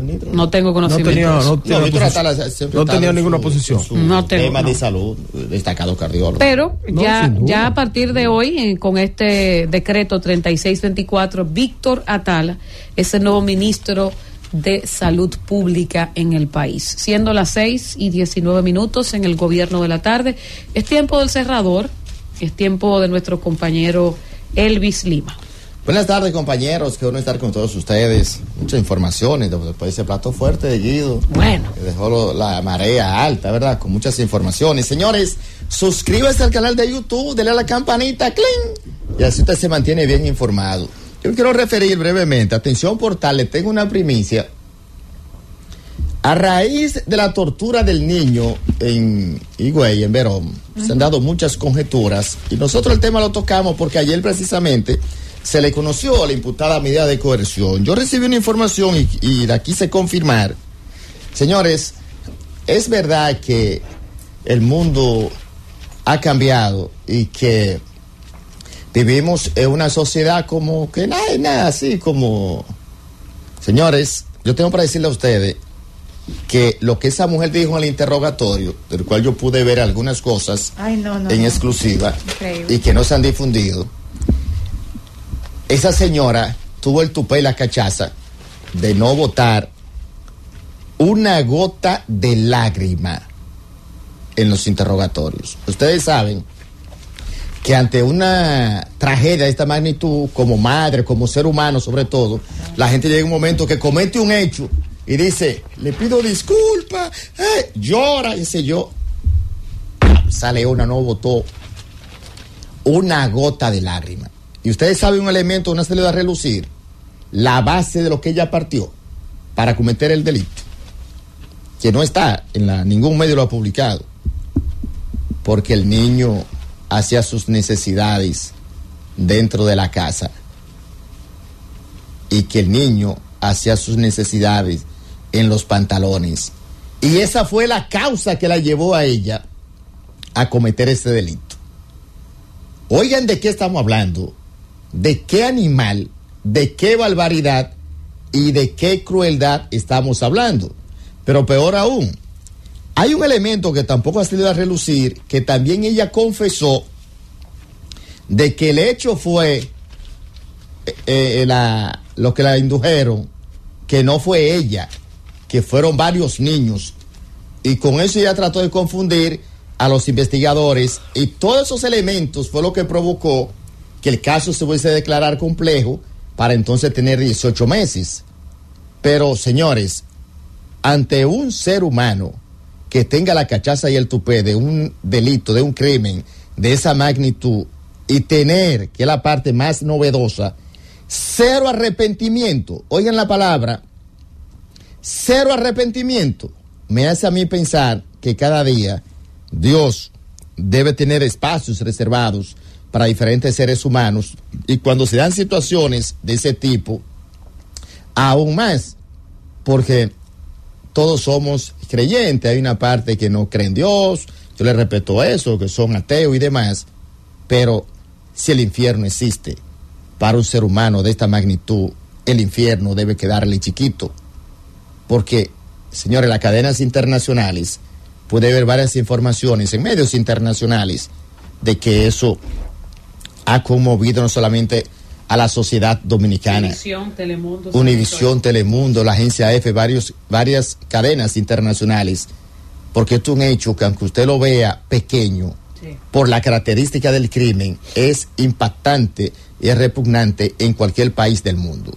Y yo por eso digo que hay cosas del Ministerio Público, que trabajo como tal, que la medida de coerción, aunque es 18 meses, pienso que por la complejidad, pero aquí hay una serie de elementos que mi temor es que un abogado creativo, ingeniero, después quiera pensar y decir que esa mujer tiene problemas mentales. Que no se atreva. Y que entonces sea, porque fíjense cómo ella ha tratado de confundir a los investigadores con varios elementos. Y la razón principal que ella plantea, que de hecho el papá del niño es un trabajador humilde que trabaja en un hotel importante de Bávaro, y es un elemento también que no ha salido mucho a relucir, porque el papá, veo que tenía 8 meses ese niño viviendo con la tía, pero la forma cruel como ese niño murió, definitivamente no hay palabras que se puedan describir. Y no me iba a referir a ese tema, pero como conseguí ese elemento hace unos momentos, que no ha salido a relucir, lo quise dar en exclusiva para que ustedes vean la magnitud de este caso y cómo la sociedad se ha consternado. Y yo no creo que los 18 meses tal vez sean suficientes, porque la gente está molesta con eso. Y le quiero edificar es que los 18 meses son como coerción, porque finalmente ese caso se puede declarar como un crimen con alevosía y demás.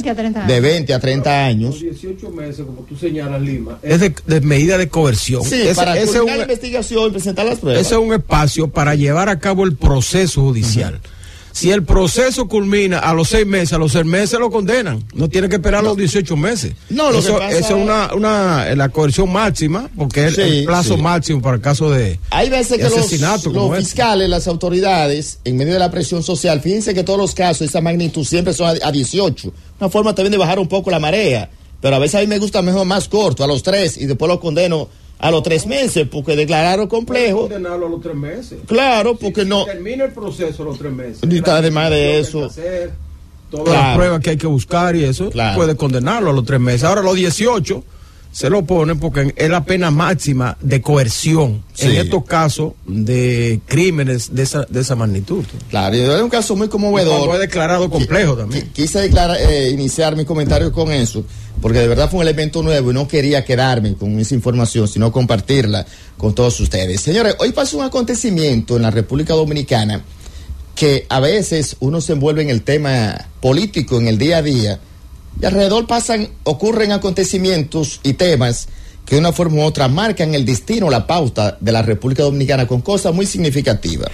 Y me quiero referir al tema de los bomberos. Esta mañana escuché aquí una transmisión que se estaba haciendo en uno de los programas de deporte, ya eran las 11 y algo aproximadamente, del tema de la conquista y la dignificación que han iniciado las autoridades con los bomberos de la República Dominicana.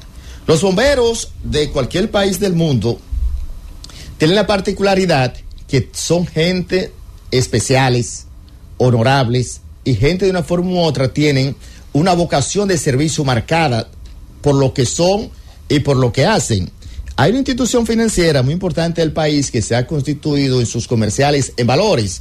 Y recuerdo un comercial de hace varios años que le preguntaban a los niños, ¿qué tú quieres cuando seas grande? Decía bombero. Porque bombero en todos los países del mundo tiene una connotación.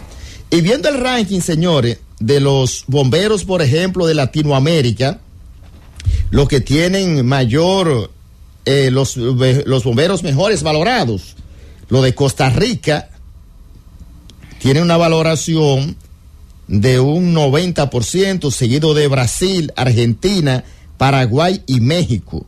Estoy hablando de los bomberos en cuanto a valoración como tal de los países latinoamericanos. Y la República Dominicana, que hay que un poco de historia, los cuerpos de bomberos de la República Dominicana, su creación data, señores, de 1880, cuando se estableció mediante el héroe de la restauración Gregorio Luperón, la primera espada de América. Y esa creación de los bomberos mediante el decreto 1851. Oigan, ¿de qué le estoy hablando? 1880, la creación del cuerpo de bomberos en la República Dominicana.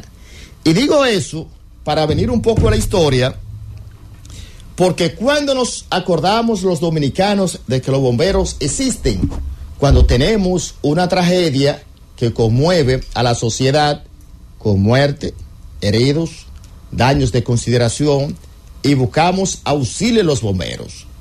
Y en ese contexto de tragedia es que los dominicanos históricamente, por un tema de cultura, un tema también hasta de formación y de educación, pensamos en los bomberos, gente que dan su vida para salvar a otra sin conocerla. Porque usted me está escuchando y usted está ahora en un tapón, el esfuerzo de hombres y mujeres para comprarse un vehículo, comprarse un apartamento. Y la tragedia no avisa ni tiene colores partidarios. La tragedia no te anuncia de que tú estás en el gobierno, en el poder, te voy a dar. Usted está jodido y yo lo voy a sanar. Las tragedias no tienen marca, ni nación, ni país, sino que cuando te toca, te toca. Y en cualquier momento o circunstancia siempre es difícil el sabor amargo de una tragedia donde usted lo puede perder todo. Usted dura 20 años trabajando, se compró el mejor apartamento de lujo, la jipeta más cara, la cosa más bonita, y usted la choca y punto. Y entonces tiene que acudir a los bomberos, se quedó atrapado en su jipeta en un tapón, una explosión, y usted recurre a los bomberos. Y hoy, viendo lo que pasó con ese proceso de dignificación del cuerpo de bomberos de la República Dominicana, me parece que es un acontecimiento que no podemos dejar de pasar por alto.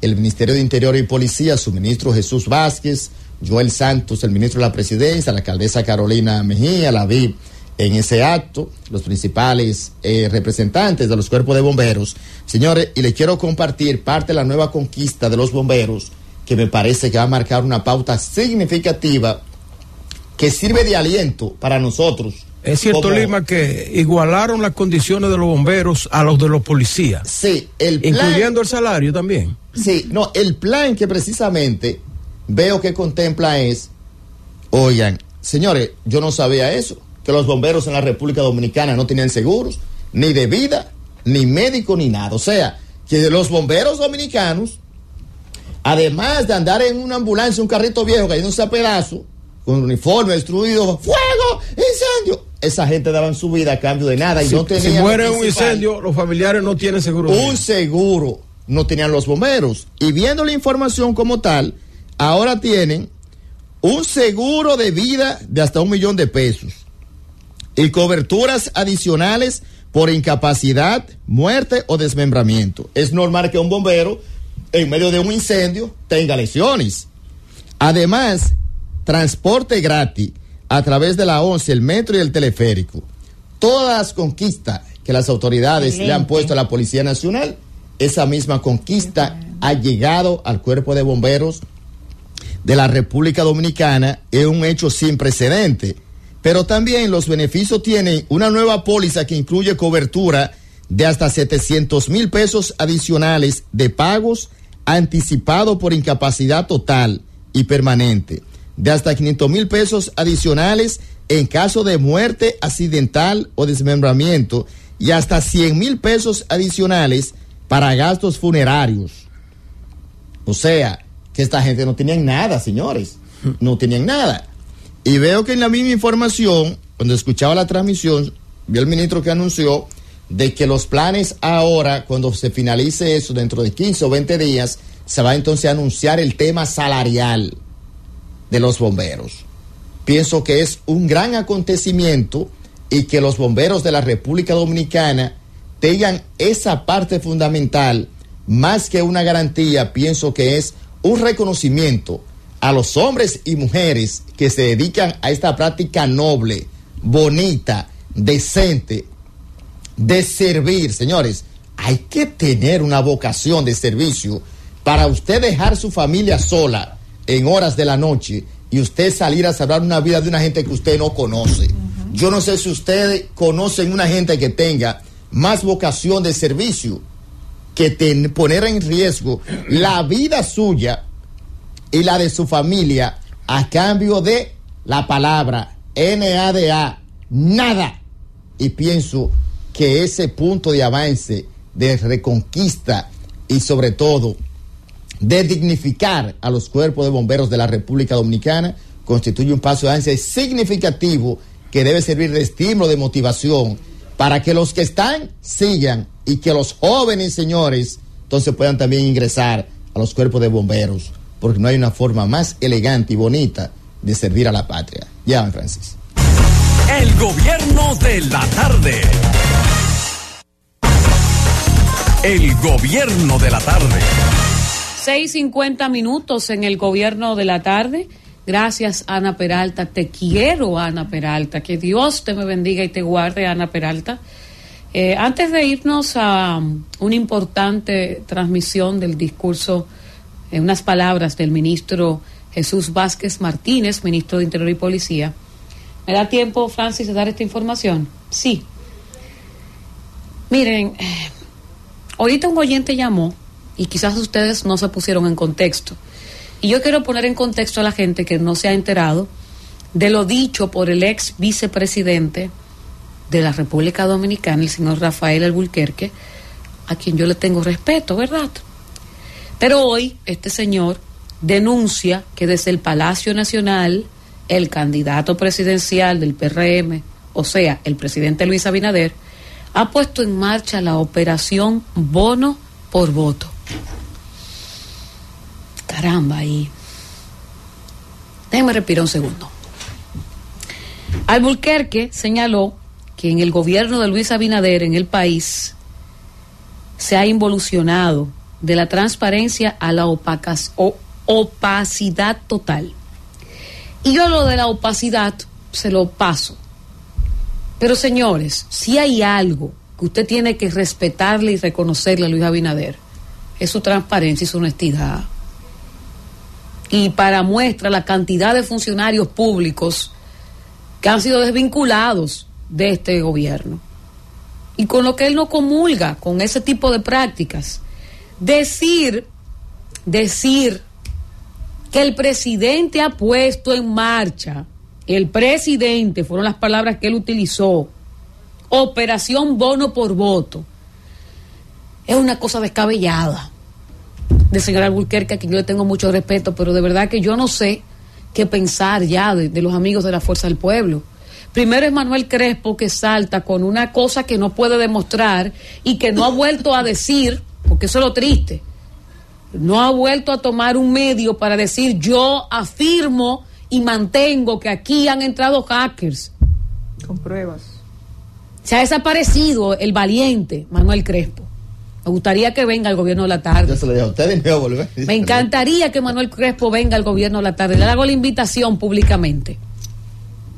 Como miembro y coordinadora de este espacio. Hoy viene Alburquerque con la operación bono por voto. Increíble. Que eso supuestamente sale del presidente Luis Abinader. Señores, así no. Espérate, un detalle, Iluminada. Se puede dar el caso. No, así no. Se puede dar el caso. Porque es que así no vamos a avanzar como país. Políticamente hablando, así no vamos a avanzar como país. Que aprenda de Guido. Que aprenda de Guido. Ese es mi llamado. Escúchame. Hay una frase vieja, dice que el ladrón juzga por su condición. Tú no sabes si en el pasado eso fue lo que él manejó y eso fue lo que se hizo. Es verdad. Entonces levanto la mano y digo, usted tiene razón, compañero. Puede hacer que él tenga un cruce. Que él esté hablando desde su experiencia. De la experiencia que tiene, como se hacía en el pasado. Puede ser. O sea, por eso es un tema que eso es el que debe responder. Sí, pero ¿en qué suma esto al debate político? Eso es exactamente. Mira, ¿en qué suma esto al debate tiene político? Que acabar. ¿Dónde están las pruebas de una denuncia irresponsable? Eso te iba a decir. De esta magnitud. ¿En qué suma?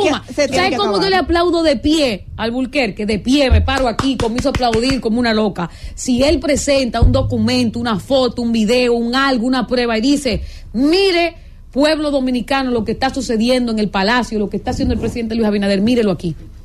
Pero entonces no aprenden de lo que hizo Manuel Crespo, que se despacha con una irresponsable expresión ahí que no tiene ningún tipo de cabeza, ¿verdad? Porque los hackers no hay que... Ni tampoco tiene prueba. No, pero olvídate de qué prueba. Los hackers no tienen que moverse de ningún país. No, los hackers no tienen que trasladarse a ningún lado. No. Desde Pakistán te apagan un equipo aquí. Entonces este tipo de que estaban por Higüey. Me apena mucho. Me apena porque en la Fuerza del Pueblo hay hombres y mujeres que están haciendo un trabajo decente, interesante.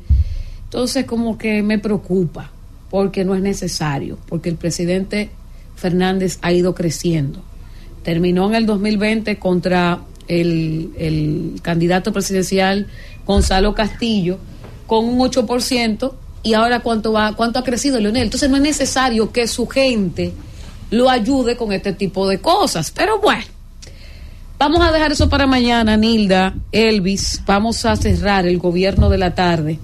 A nuestra gente de YouTube, Valcastro, Ramón Hansen, a toda nuestra gente de YouTube, Gervasio Corredera, Raimundo, Marcial, un abrazo fuerte.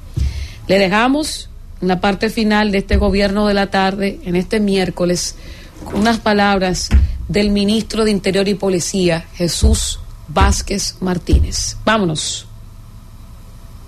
Muchísimas gracias, distinguido y querido amigo Joel Santos, ministro de la Presidencia, a mi querida comadrita Carolina Mejía, alcaldesa del Distrito Nacional, y los bomberos le han llamado madrina o madre de los bomberos. Ahora van a tener que llamar a mi padre y a Joel, ¿verdad?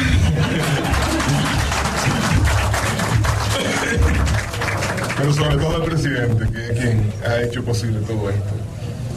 Al distinguido director de la Policía Nacional, a mi entrañable amigo Luis Emultó, un verdadero ejemplo de lucha y de sacrificio y de abnegación y de vocación de servicio para con el país. Al distinguido general Grasme, del Cuerpo Bombero aquí del Distrito Nacional, a Víctor Rojas, que la verdad es que tan pronto hablamos con él, este hombre se puso la pila y en tiempos récord y a su equipo, ¿verdad? Logramos que en el día de hoy pudiésemos darle esta noticia tan importante para ustedes.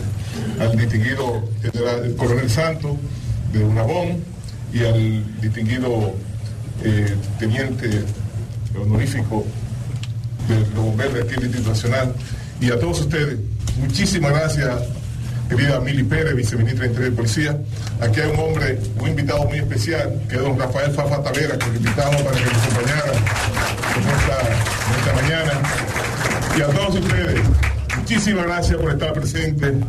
Y la verdad es que hoy es un día muy especial para nosotros.